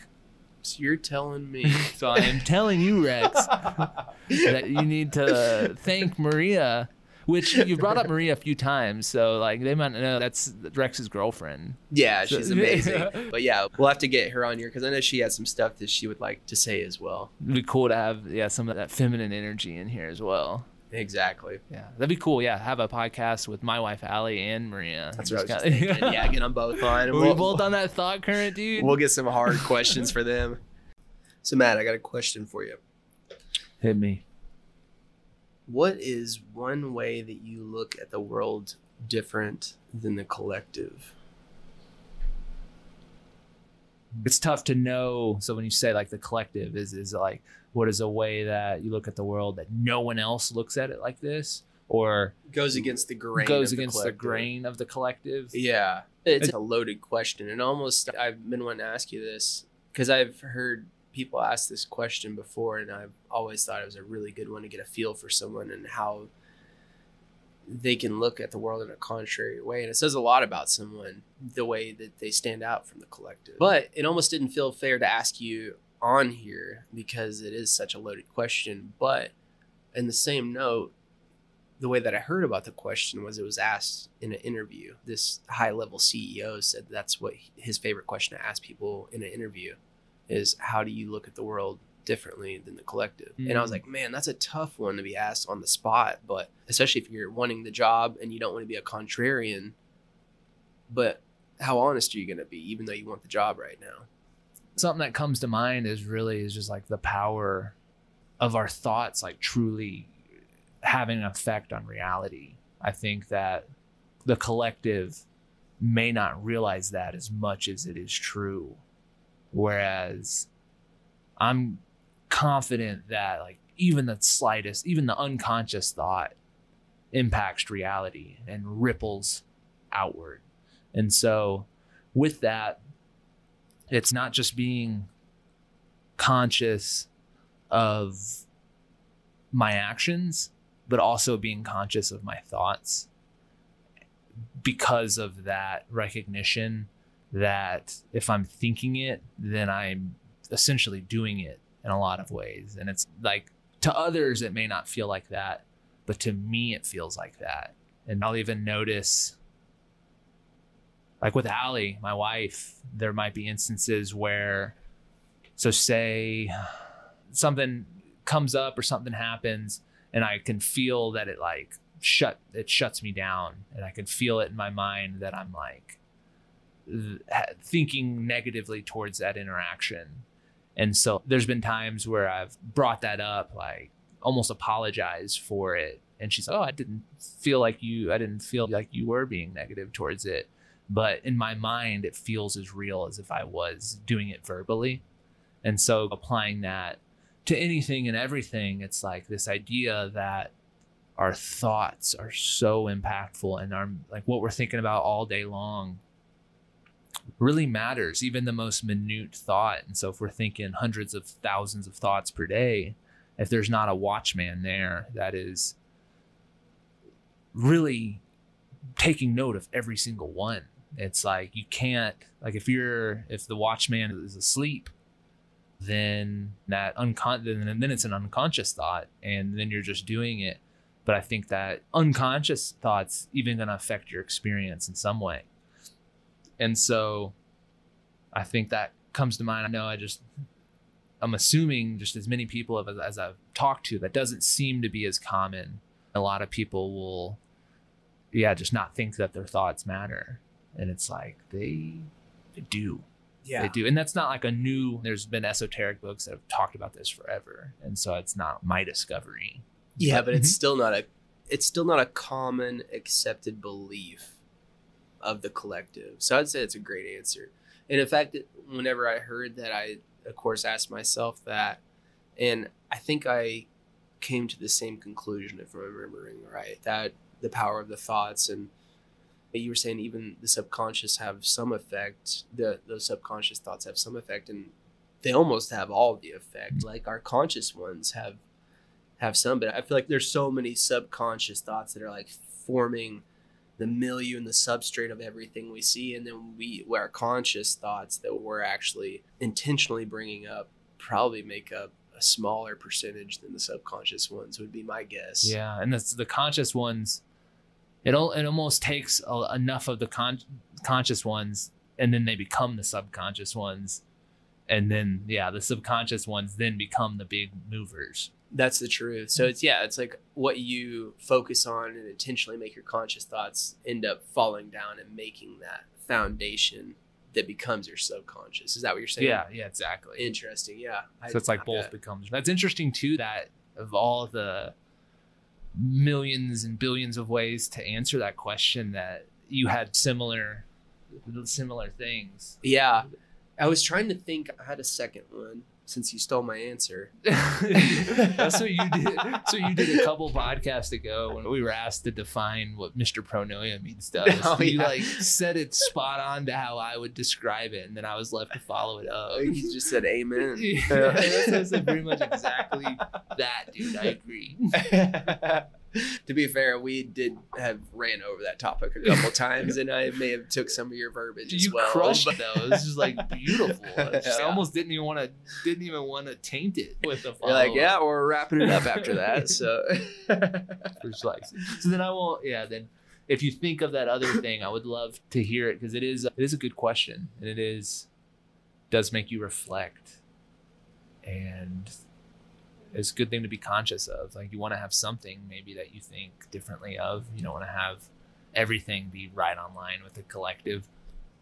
Yeah, I would say one way that I look at the world different than the collective would be that there's two sides of the playing field when you're working towards a goal, and to not just focus on just practicing your craft or learning a new skill, that there's an equal half of the playing field that you have to go to and visualize that. And for instance, one of the better tips that I've learned that I've implemented on watching like tutorials and learning different softwares is they say that you can watch and learn and read stuff for about 2 hours, and then it's kind of like the concentration and decentration. And they talk about you got like a 2-hour time span, which is what I would spend like watching tutorials. And then they say you need to go and sit in silence for 15 minutes. And they were just talking about in this book about how that essentially, to give a visual to it, just helps that information seep into the brain. But it may be creating new neural pathways. I really don't know the science behind it, but I do know that it helped me retain a lot of information whenever I would go and I would grind really hard for a couple of hours and then go and sit back and take all the stimulation away from me. And I think having the eyes closed is the big part of it, but just taking the stimulation away and just sitting in silence. And then it's like how you're learning a new skill, you're learning a new trait. It's how I was talking about, you're trying to solve a problem. It's the same thing. You have these ideas start to come in about the tutorials that you watched and how to implement them in new ways. And, oh, maybe this software could work with that. And you're not even intentionally doing that. In fact, you're intentionally trying to focus on your breath, but inherently you get distracted from that and you have these thoughts that come in. And I think that's the part of the magic within that 15 minutes of decentration, is just allowing your brain to chew on different ideas. And also, like I said, maybe create those new neural pathways or just retain the information in whatever way that is happening there. Yeah, that's beautiful. It gives your mind like a chance to organize what it just took in, or almost it's like giving your body time to assimilate the food that you just fed it. It's like and that becomes a problem too if you're just doing nothing but eating, never giving that time within your bodies. You'll just explode. Your body's not really getting any of the nutrients from it. It needs that time of assimilation. It needs that time of digestion. And I like that a lot because I can relate that too if I'm like reading too much without reflecting on it, without digesting what's being read. It's so easy just to blow through books without pulling back and like doing what you're saying, where you're sitting and pondering over what you just took in. Yeah, especially with some spiritual based, metaphysical books, whatever, self-help books, even stuff where you really got to focus and take in these bigger concepts. For me, I can read a fiction book so much faster. I can blow through a fiction book, but these nonfiction, like I said, self-help, spiritual books or whatever, I'm rereading a paragraph 2 or 3 times if it's a bigger concept for me. And especially with those, if I try to just keep cramming in information, I won't even remember what I read in the first half of the day because I'm so engulfed in this new concept that I'm trying to wrap my brain around that you almost start just slowly dissipating the old information on accident. It just slowly starts just melting away. Yeah, before you have an opportunity to know it. It's like it's just being stamped on your senses without moving past the senses into that place of knowing. And it's like that knowing, that's when it really matters. And I know in the East, they have a practice where they'll take spiritual text and they'll pick out like one line out of it and they'll just sit with it for half an hour. They'll just meditate on one line out of the Bhagavad Gita or something similar to really go down and unearth the layers within that, as opposed to just blowing through it all and not really letting it seep in. I like that. Yeah, I've mentioned this Transurfing book that I'm reading, and it's meant to read over a period of 78 days.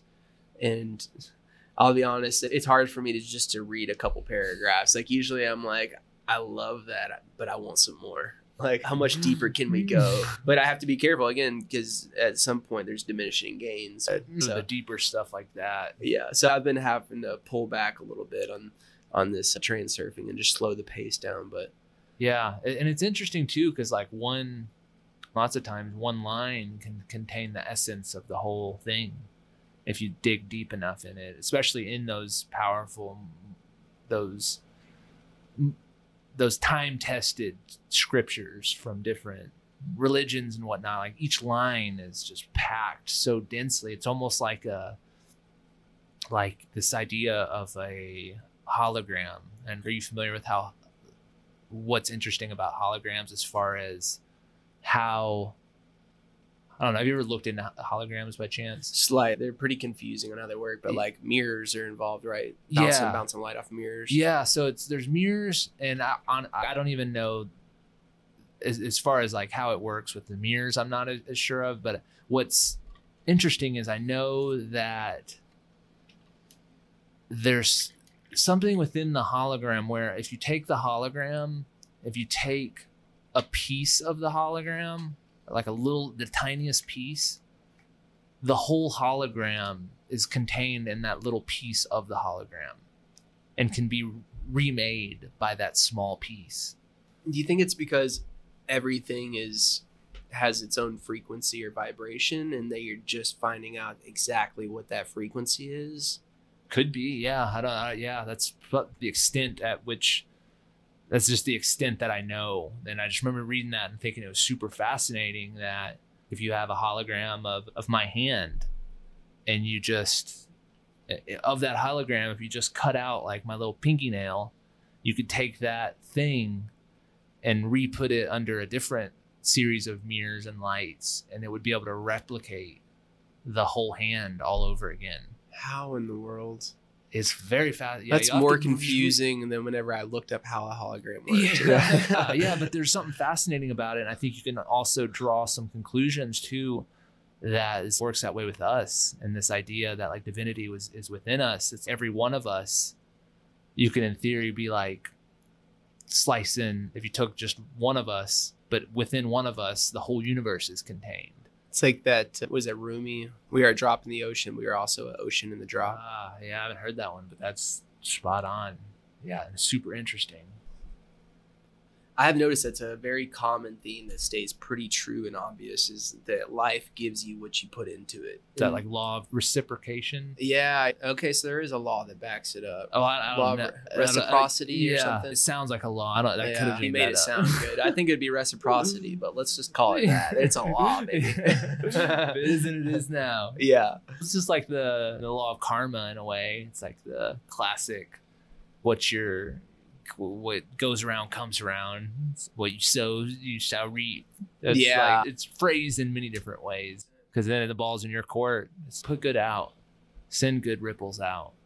Exactly. And you don't even have to worry about it's if you can believe in that law, then you can stop. You don't have to focus on the effects. You don't have to get locked up on the results and the outcomes, and which is hard to have peace of mind if you're so focused on the effects. That's a good point. But if you're just focused on putting good in, honestly, you'll be able to do it better, because your attention's not going to be split like it is if you're doing something for a reward of some sort or for an outcome to be a certain way. I like that. And I feel like that keeps your intentions pure. And to do that, I feel like you have to stay grounded in faith, which is like brings in Mr. Pronoia again, just staying grounded in that faith that the universe is working in the best interest, and just to do the next best step that possible, and that you're going to be met at least halfway. Yeah, that's a good framework to operate. It's once again, whether it's true or not, the framework of operating is where the magic happens. And it's like you're putting yourself in the best position for that. Although I do believe it is true. the Mr. Pronoia way. Yeah. I do feel like the universe, is because we are the universe. Like we are. If everything is connected and you believe that, then you are like a toenail of the universe. Or something. You're the ocean in a drop. Yeah. So naturally, like that, the overarching grand entity is going to conspire to help the piece of itself, just like you would. You're not going to go intentionally sludge your finger with a hammer. Like you're gonna want what's best for your finger. Yeah.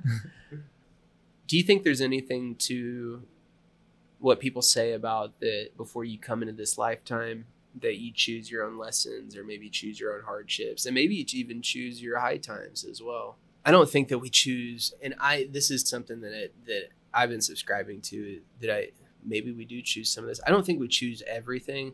I meant more so like the pinnacle high times and then the low time. It's a good question, because I don't know if it would be something that we would choose before this lifetime, or if it'd be something that we would choose before all of the lifetimes. If like you have this idea of reincarnation and having repeated births, and if it's more of like a grandiose type of thing where it's zoomed out and a plan for your entire evolution from the primitive state to the pinnacle. So I don't know if it would be more like that, or more on a micro scale. And if it was on that macro scale, maybe it would just be maybe it would be more, it would be like one being that is then choosing the highs and lows for everyone. It's just like a director or a writer writes a story. I feel like I think I would more so lean into this experience being more of an art project of like you would write a movie. And I think it's fascinating and interesting to draw these conclusions and looking at the stuff that we like, which is we find fascination in stories and movies, books, epics. And I think it's interesting that we write stories and we write movies and we write songs and stuff. And so it would make sense that the grander intelligence that we are a part of operates in a similar way. And so we're probably in this master movie, and the master movie has to have these highs and lows, just like when you watch a really good movie, there seems to be highs and lows, and it yanks you around a little bit, but it all plays into the grander scheme of things. And so coming back, yeah, I think that it's more like that, and to where this experience is almost like an idea in the God mind being played out or being simulated, if you will. Yeah, I like that a lot. To me, I feel like we think of these lifetimes as linear, and that may be the case, but I also don't think our brains are allowed to go. And that may be the case, but I don't think our brains are able to perceive any other time that's not linear to a clear point. Like I at least for me, I don't fully intellectually grasp what time would look like if it were not linear. That's the only thing I've ever known. Same. But we're talking about checking in before all of your lifetimes and planning out, or maybe checking in between lifetimes, and that may be blurry from our perspective that we're at, is like where that happens. But I do think that we choose some of these highs and these lows. My gut tells me that after every lifetime, we go back for a lifetime review. And whether that's just with our higher self, or if we are an ocean in the drop, then we go back to the ocean and reconvene, have this life lesson laid out, figure out, okay, you were too tied to greed or vanity, or you were just a glutton or whatever. So I'm going to choose this scenario for myself next time. Since I was so greedy, that I'm going to be born into poverty, or whatever the case is. I'm just throwing a hypothetical, of course, whatever out there. But yeah, I do think, and that gives me a little bit of peace too, in a sense, to think that we would go back and choose some of these lessons for ourselves and have these benchmarks or these checkpoints that we're going to have to get to. And it was all for the greater good of our evolution of our soul. And it's almost, you have a hand in that. Yeah. Your I guess, drop vantage point, your ocean drop vantage point, taken apart in that creative. And it's one of those things too, where it's a beautiful framework to operate in, regardless, that you are being able to look back and make these decisions and go into this next one. All right. It's almost like strapping up to a video game, which is another fascinating correlation that you can draw into. It's like there's something like when you're playing a video game, you are simulating yourself into another dimension through an avatar that becomes you. Like you lose yourself in that as you're playing. And so it's probably a similar thing as if you follow the as above, so below. We're probably doing something where we are playing a video game, but the video game is like the goal, like how do you beat the game? It's to evolve your soul. And so just like a video game, you do. We were talking about, and I think this is one of the ways that I may look at the world generally different, is in a video game sense, I feel like our task, our level every day when we wake up from the get-go is to raise our vibration. And that means multiple different things to everyone, but we all have ways to raise our vibration, whether that's going and laying under a tree and listening to your favorite song and just watching the wind blow through the leaves, or like I've mentioned before, for me, it's if I can do breath work right when I get up, that's a huge win for me, because I know it's going to start momentum where I want to do that self-love and self-care through the rest of the day.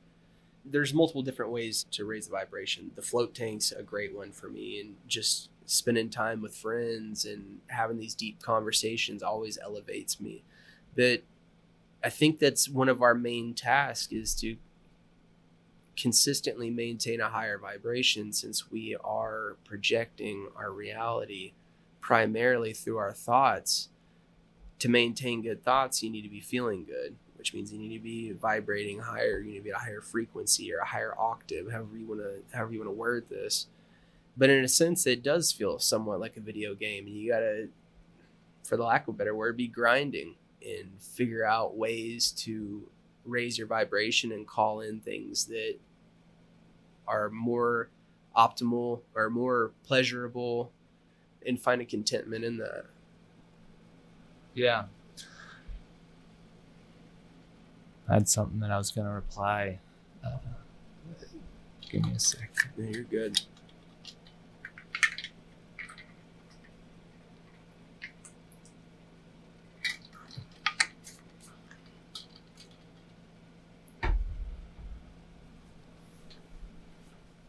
I feel like whenever the higher that we vibrate to, I feel like that's whenever our manifesting power or just our co-creator ability really comes online. The higher we're tapped in, doing that visualization of seeing things happen around you that you're trying to call in, I feel like is going to make it happen that much more. And I feel like the time gap, generally speaking, I feel like when you're trying to manifest things, it depends on how quick it's coming in, whether it's, are you trying to manifest your dream house, or are you trying to manifest some free tickets to a show that you want to go see this weekend? Or there's degrees on levels of things to manifest. But I think beside that is one of the things with the time factor. But another one is what level you're vibrating at. Where are you at on your evolution of consciousness? And I feel like the higher you get on the evolution of consciousness, or the higher octave that you are, I feel like that time gap shrinks down to where you start to see a lot more synchronicities and serendipitous things, but also the things you intentionally want to bring in miraculously come into your life a lot more effortlessly.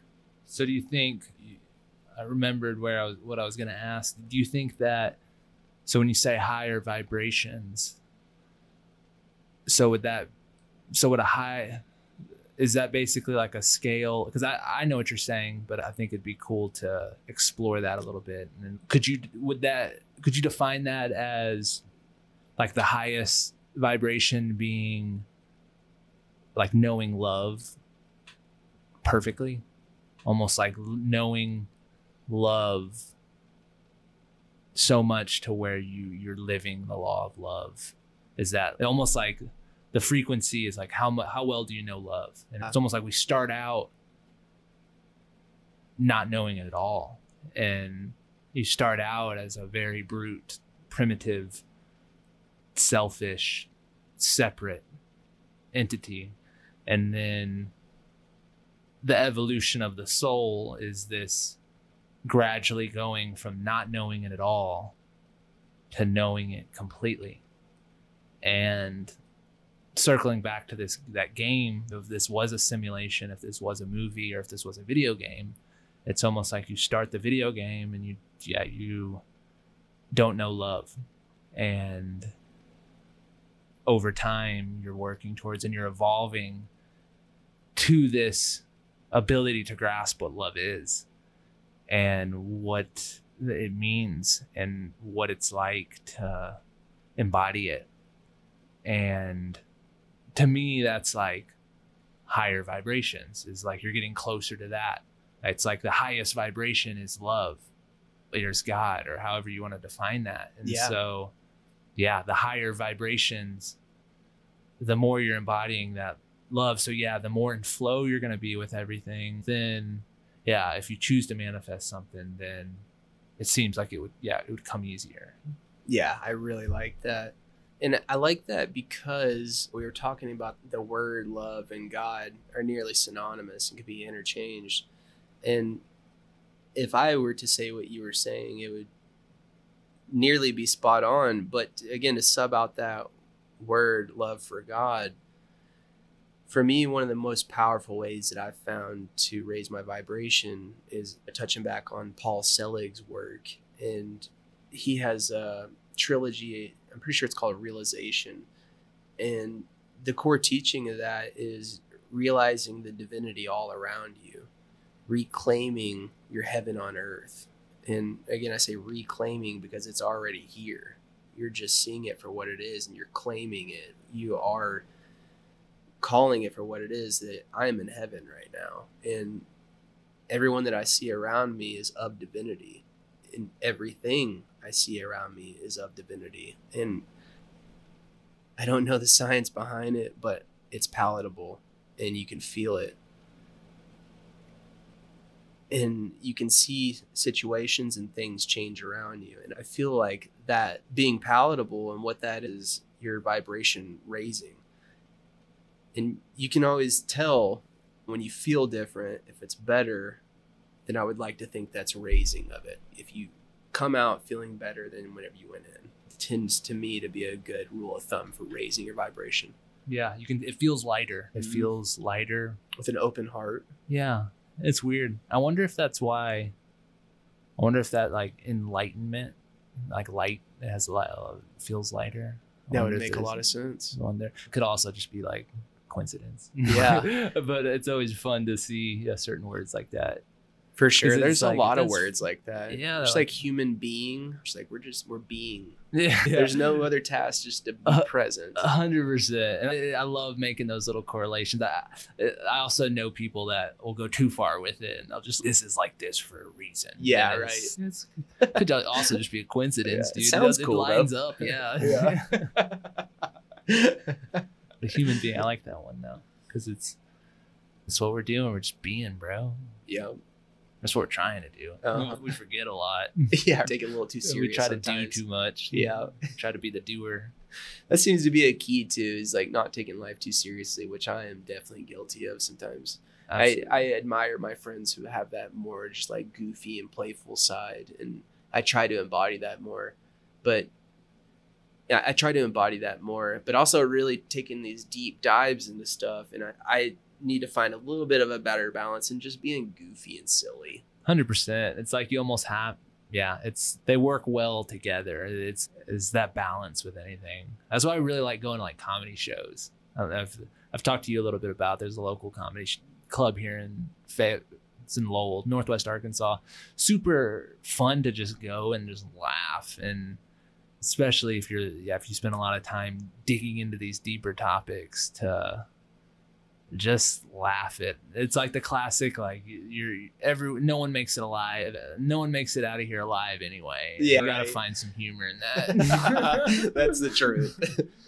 And when you look around at how ridiculous this whole world is, it's pretty hilarious. And how beautifully ridiculous it is. You can't help but laugh a little bit. Oh yeah, especially when you start taking the melodrama a little too serious, and you zoom out, and it's like the classic. You remember that you're on a rock, just like spinning through nothing, like a little dust particle that's floating through your window. It's like, what? But yet you're like, you look out your window and that tree is just like perfectly still. Although, it's on a rock that's rotating thousands of miles an hour. Right. That's also traveling hundreds of thousands of miles an hour around like a fireball. And I've always found it funny that we don't even know how we got here per se. There's these hypotheses, and we can't even all agree on whether it was evolution from apes or not at that point. But there's so many hypotheses of where we came from, and honestly, no one has any idea. We're just here, and you just show up. You're not given a handbook, and you're just told, get to work and just put your suit on and just do it, man. And you forget. It's good to have that perspective in that. Yeah, it helps you not take it so serious. Because how can you take something so ludicrous that like too serious. Yeah. It's like, because at the end, it's like, what's your serious gonna buy you? I feel like that's a good way to tell if you see a mystic or a monk or something like that. If they do have that very serious side of their life, I feel like that's how you can tell if someone is really tapped into source, if you will. Is, are they able to smile? Do they wear a smile a lot? Are they able to take themselves lightly and joke around? You know? Yeah, cool. It says a lot too if you're able to smile a lot too, like or even just, you can just tell by how people's face rests. Do they have a slight upturn in their mouth, or is it more of a frown? And so we were talking about this, I think just like off the mic earlier about, I don't remember, it might have been on the mic. We were talking about how just like you start to see your thoughts affecting your facial expressions and your facial structure, and your thoughts, that's your thoughts creating you. Like you are creating yourself with your thoughts, and you are every thought that you've ever had. Like that's what it looks like. You are what that looks like. And they say that the body keeps count. The body, and we're talking billion. Imagine hundreds of thousands of thoughts a day for a lifetime, for many lifetimes, if you believe in reincarnation. And we are that, like your body is that crystallized, which is just wild, but seems to ring true to me, just because you can see it on the micro level of, if you look at people in their 80s or 90s and just pay attention to look at their face and see how you can see how their thoughts throughout their lifetime have been etched onto their face, or just the way that their posture. If someone who thinks depressing, sad thought that's like that hunched over, and that starts over time, that becomes what they look like. And so if you can see it on a micro scale of a life, you can almost draw that out. And yeah, it's wild to think about. And that's why every thought matters. Yeah, it makes sense. That's almost on like the micro, and then we touched on the macro earlier with like our thoughts of the collective are forming what we see in the world around us, whether that be people in presidential power or just new pop songs coming out or whatever it is that keeps rising and keeps our culture. That's just the collective thoughts that form the culture. Yeah, everything, even as I look around this room we're in, and we've brought it up before, is like everything that you see started out in the mind, someone's mind. Like that computer monitor in front of you, that was a thought in someone's head, and now it's in physical reality. And that's a wild thing, especially when you start looking at something as complex as a cell phone or a computer that existed in someone's mind, and it was manifest, or just like the collective mind. The collective manifested this, and that's happening to everything around us all the time. It's almost like the universe and everything, the physical universe that we see is like a giant thing of Play-Doh, and it's the mind is like the thing that's just molding this Play-Doh into a bunch of different things, and then you mush the Play-Doh together so you can make something new. And that's symbolizing death in a way. It's like death of the physical form of that idea, but it's only to make something like you would have to, in order to have this continuous thing. If you had a lump of Play-Doh and you wanted to, even if you were just playing with it yourself, you might make a horse, and then after you're like, okay, that was cool, and then you crumble it back together, so it's like the death of that horse. And then you might make a tree out of it, and then so you're manifesting that idea into physical form. But then now you say you want to make a ball, so you have to crush it down, and so the death of that tree. And it's the same substance making up all of them. Yeah, and so I think you can draw that into this physical world that we're in, and the bodies, the idea bodies that we're looking at. Whether you're looking at your monitor that's gonna disintegrate to dust in a couple hundred years, or your body that's gonna disintegrate to dust in a couple hundred years as well, and it's only to be made into something new. I like that. Yeah, and it's also inspiring to think about like this monitor or that cell phone, the examples you gave, that at some point those were super far-fetched ideas. That I'm talking about the first monitor and the first cell phone. That idea was probably like traveling to Mars in a sense. It's unheard of, and it seems like it's a tall order. But it's also inviting to take on these bigger ideas and, okay, what ideas am I just pushing out because I don't know how to get to Mars right now? What ideas are out there that could benefit the collective that I just thought are too big, or I don't have the understanding how to do it? Because the cell phone and the monitor were definitely not made by one individual person. That idea probably came to one person, and then they gathered a group of people that had the knowledge to make it all come together. It took that idea, but it also took the confidence and believing in themselves to go and seek out these other people that could help them manifest this into form. Totally. And then also you have the buildup too of, it's like a cell phone started out as maybe just, you got to think of like before the cell phone, you had the landline. Before the landline, you had, I guess the landline was maybe the first, you had maybe a local system that maybe wasn't connected to the rest of the country and definitely not the rest of the world. And so you have this idea of a cell phone that didn't come until those other things had to come first. And so you have a lot of inventions that come along that then open up the possibility of other inventions. It's like Google, like the search engine. It's like before the concept of a computer came along, how would you, like Google, you couldn't even describe what Google is without that first invention. And so it's almost like collectively, so then the person that came up with Google, that invented Google, are they really the inventor? Because it took the other stuff before that.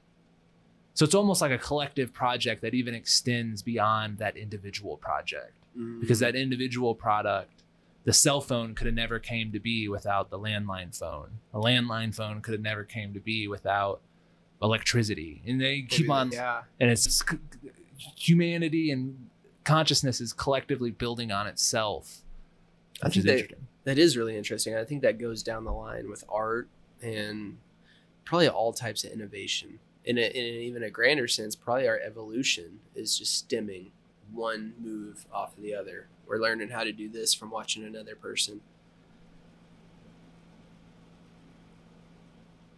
I was trying to remember that story about the 1,000th ape. You've heard that story? Oh yeah, this idea that there's collective consciousness, where it's like you have the. Or are you talking about the one? So I don't know if I'm not sure if we're talking about the same. Yeah, I'm reaching back in the archives here, but if I remember right, there's this story about the 1,000th ape, and that may not even be the name of it. But essentially, the concept is that there was this little tribe or group of apes that lived on this island, and they had, I'm pretty sure it was coconuts, or it was some type of fruit, and it was really sandy, and they didn't like to eat it because it had sand all over it. One of the apes learned how to wash off the coconut and get the sand off just by putting it in the water. Before long, all the apes on that island were doing it, and they don't know how, but the island across where they couldn't even visit, these other apes started doing it all of a sudden. So it was like this idea came out into the ether, and then all these apes started doing it. And it may be worldwide now. They all do it. I don't know where it ended up, but I think that's true with humans as well. And I know you and I have noticed a couple correlations there where we'll be talking about something and it will just pop up out of nowhere. Yeah, and I was listening to a podcast the other day, and they brought up the topic pronoia and went pretty deep in it for about 10 or 15 minutes. And I don't know if I've ever heard a podcast on pronoia. I'm sure they're out there, but it's just interesting that we had just started this podcast and another one pops out of the ether into our purview, and it helps deepen my understanding a little bit on the topic. Yeah, I feel like that happens too often for it not to be something. And even just like, even those are macro examples of just you thinking of something and then your friend saying it before you said it. Oh, I was just thinking of that, bro. Yeah, because it's in the thought current. Thoughts are things that. 1 second. It's Allie. Oh, is she here? Yeah. Okay, sweet. Yeah. Okay. Is the back door unlocked? Yeah. You should tell her come on in. Yeah. You tried to lock it, but it didn't. Okay, cool. Yeah. I was thinking they were barking for a while. I was like, something. Oh. Anyway, sorry.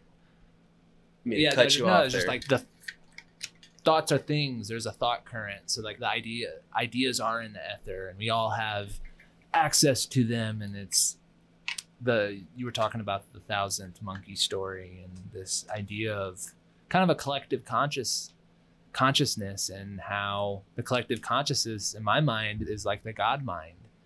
And it's cosmically, its job is to create and so we are extensions of that, and so we create.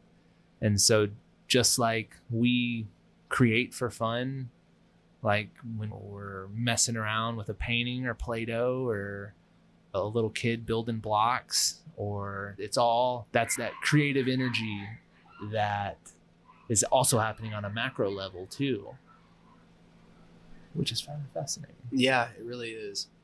And it makes you think, like, when you have a really good idea that comes to you out of the ether, it's like you better act on it pretty quick, because there may have been 5 or 10 other people that just got that exact same idea. Totally. And there's not a doubt in my mind at this point. Just from what I've just noticed it happen too often, that, and I've heard other people talk about it as well. And I've seen it play out. And it's, if you get something, you feel inspired by it, you got to strike while the iron's hot. Mm-hmm. Yeah. That's why I'm excited with this podcast. I feel like it's good that we are moving into it, and we are hopping on it and doing the thing. Everyone should do the thing. Yeah, we really are. We're cranking them out. I think this is our 4th one in 2 weeks, and looking forward to keeping the pace going. Yeah, each one we do, I feel more and more inspired. It's an exciting thing, and this is probably a good time to wrap this one up. This is one of our longer ones. Yeah, I feel like we've hit such a wide range of topics in the best possible way. We really did, man.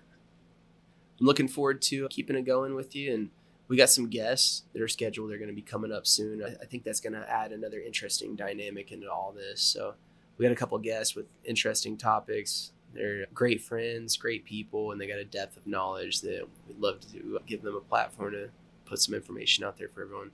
Absolutely. And like, people that do come across this, if you think of people we should meet, or people that would make a good conversation, we would love for you to send it our way. Because I think that this has the opportunity to be really cool with adding voices beyond ours.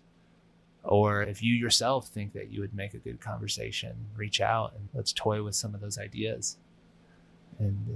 But until then, we appreciate, especially on this one, if anyone out there has made it all the way through the end, thank you for your time. And we're hoping we can keep bringing some interesting topics that land with others as much as they're landing with us. Thank you, guys. We love you. All love. Until next time.